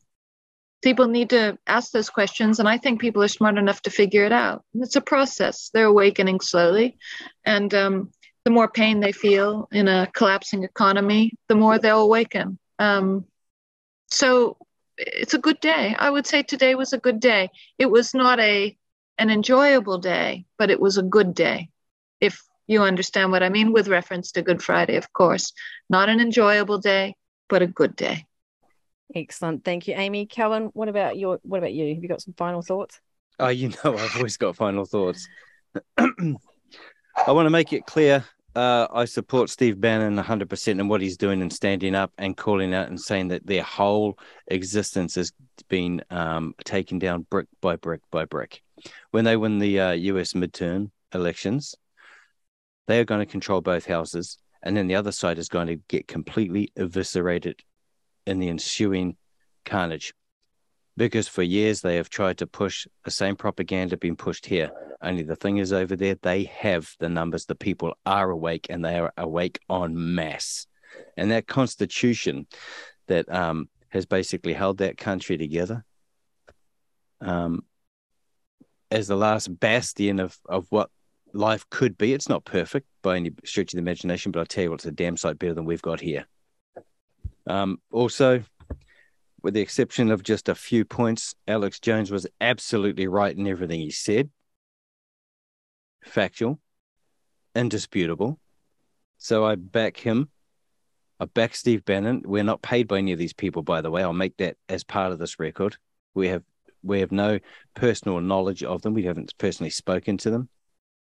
So you can forget that. Mos Guo, the Chinese billionaire who's part of the new federal state of China, who wants to take down the CCP in China and free the people, the ones doing organ harvesting and all that sort of thing, that just in this right so far up the rear end of you can only see her shoes. We're not paid by him either. We're not part of the new federal state of China. Just to make that clear for all you trolls who think you know something. You don't. Like I said, you only know what I want you to know. Beyond that, it's like sending a kindergarten pupil after the professor. You're never going to win. So back off and go and have your Weet-Bix or something. Weet-Bix kids are strong kids and all that. Find a place that you can actually launch from, because you're betting above your weight here. Yes, I have worked intelligence and the intelligence apparatus in different countries. I remember in the Solomon Islands where I worked there, and the Australia and New Zealand government's agents trying to bribe politicians with money they bring in under diplomatic immunity to bring down the government with votes of no confidence. Yes, that does happen, people. So they can bring the corporations in and rape that country blind, much like we've had here. These are real things, and they are happening. And guess what? Everything I tell you, I can back up 100%. I have the facts and evidence. All you idiots who say, why aren't they arresting Calvin up? They did, remember? I was the one that had to release without charge. Why? Because I know what the hell I'm doing. This isn't a game for me. Because, as they said, people die in this game. This is real life. Real lives are at stake, so some of us decided to stand in the breach and protect us as best we could, utilizing the skills we have. That's exactly what I'm doing. And if you think I'm giving it up, think again. I have children, I have grandchildren. And if I don't stand now, then they're in danger. And any bloke who won't stand to protect the children is a coward, and you don't deserve any sympathy when shit hits the fan. And it's going to, whether it be legal or whatever, it's going to hit the fan. You are going to lose. We are going to win. We have already won, like I said. You just don't know it yet. Here's a book to recommend. The COVID says misinformation, but it's got a little thing there, missing information, by Bruce Rapley, PhD, New Zealand scientist. Read it. That'll open a few eyes as well. Look at the New Zealand doctors speaking up with science, nzdsos.com. Look at the information. New Zealand lawyers speaking out with science. All these New Zealand teachers. All these people were once darlings of their professions, but they got ostracized. Why? Because they dared to stand up and say, wait a minute, none of this makes sense. They didn't go along with the program, and they became industry pariahs. Think about why. That's why they're not in the documentary. They don't fit the narrative. They're seen in a trusted position that you would normally see, because you got raised to respect your elders. You never got raised to hold them to account. You got raised to go to school, obey information, have a good memory, and regurgitate the shit that they fed you. Then they pat you on the head, call it a degree, and away you went. You never got taught how to break that information down, find out how they got to that conclusion, and if you could observe it and repeat it yourself to ascertain that it was correct. Never got told to you. Do you see what's happening in this country? Are you happy with what's happening in this country? And if you're not, do something about it. If you're willing to just let things slide and let someone else do it, then get out of our way. We'll do it for you. until you can join the battle line. But I promise you one thing. This country is waking. This country is winning. And the people at the end of the day will cross the line first. They did say the New World Order would be naked as it runs to the finish line. Well, she's bloody stark as now.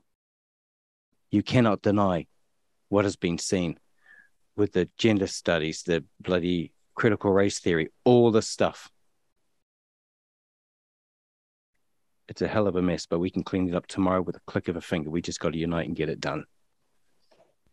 Rant over.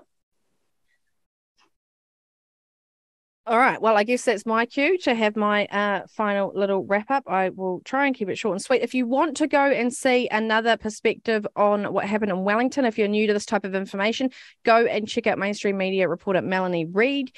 She did a report with the ladies from Voices for Freedom. And we are going to be writing an open letter to Rebecca Kittredge, the Director General there of the SIS, about the bioweapon jab. So if you'd like to be part of that, let us know. Maybe we'll put it out and you guys can all write your own letters as well. Also, the other thing is that somebody has kindly offered to help support a defamation case. So if there's any of you out there who want to start helping with taking the media to task about all the lies that they're spinning, get in touch again, info@counterspinmedia.com. I mean, you know, we know and we've seen over the last 2 years that the judicial system is corrupt. So who knows? I don't know. If you guys have got it in you for another judicial or another, I don't know. We've got to take the media to court, I suppose. Is that going to start? That's the next question. And like Calvin, said, we've all got to get involved in this fight. Me personally, if you'd asked me last week, I was ready to just exit because like Damien said, we just all need a break. Like we're at this full time. This isn't just tiddlywinks for us. It's been over 2 years now for me personally. And it's tiring. It's really, really tiring. And there's stresses coming from all sides. And hit pieces like this, of course, don't help. But I will tell you what, this certainly has invigorated me personally. And I feel like so many people in the chat have been like, yeah, like this means we're over the target and like way to go. And, hopefully that's what you all take from it, because I feel pumped up. I feel like we have won just by the fact that they released this. And hopefully, more and more people will come to the truth, because humans are curious creatures and they want to just ask, why can't I see these people? Why were they not interviewed? Why have they been taken apart? So I think it's a great day. I think the quote from Benjamin Franklin as well, an American founding father, is worth mentioning at this point. Those who would give up essential liberty to purchase a little temporary safety deserve neither liberty nor safety. So liberty is essential. Freedom of the individual is vital. We cannot give it up for collectivist ideologies, which is the Marxist long march through the institutions. So, Calvin, you wanted to... Yeah, we just want to make an apology for all of those who experienced the crackling of the videos that we were playing. We had to, because we were coming live and we wanted to get this out tonight, we had problems with that side of things. So go and watch the Fury and Fire and Fury attempted hit piece that backfired on them. Watch it there. And then come back and watch this, and you'll see how it's easily destroyed and taken apart. Yeah, maybe in post-production we can get some better quality clips in there. So apologies for that. Thank you all for watching at home. It's been a mammoth, epic emergency broadcast. Thank you to all of our panel of guests. Yes. Amy Benjamin, the former law lecturer at AUT, and just all-round lovely lady. I can't wait to see her again in person. Carleen Hediorter, of course, travelling up and down the country, spreading the word about what's happening. Don't forget Amy in the background, got her back. Yep, and Amy there. Hi.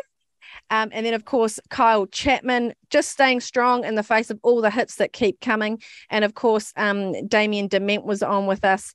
Again, another guy that's been standing strong, taking the hits. And He has. And I'm in awe of you all, actually, because I know what it's like. I've been doing it for like over 20 years. I've been after these Muppets, and we've now got them. We've got them. This here was the basically the final stage. We knew that they were going to take this move, and like Amy said, this is desperation at its finest. They have now no more they've got no more bullets to fire. That was it. That's a culmination of their best pieces. They rolled out the Director General of the SIS and all. And what a lame muppet that was. And Kate Hanna and some random author. And again... And Jabba the Hutt's missus. Yeah, and well done to Voices for Freedom as well, and Chantal Baker for also making it in there. I reckon what we should do is we should do an all-stars road trip. All the people that feature in this documentary. Go there.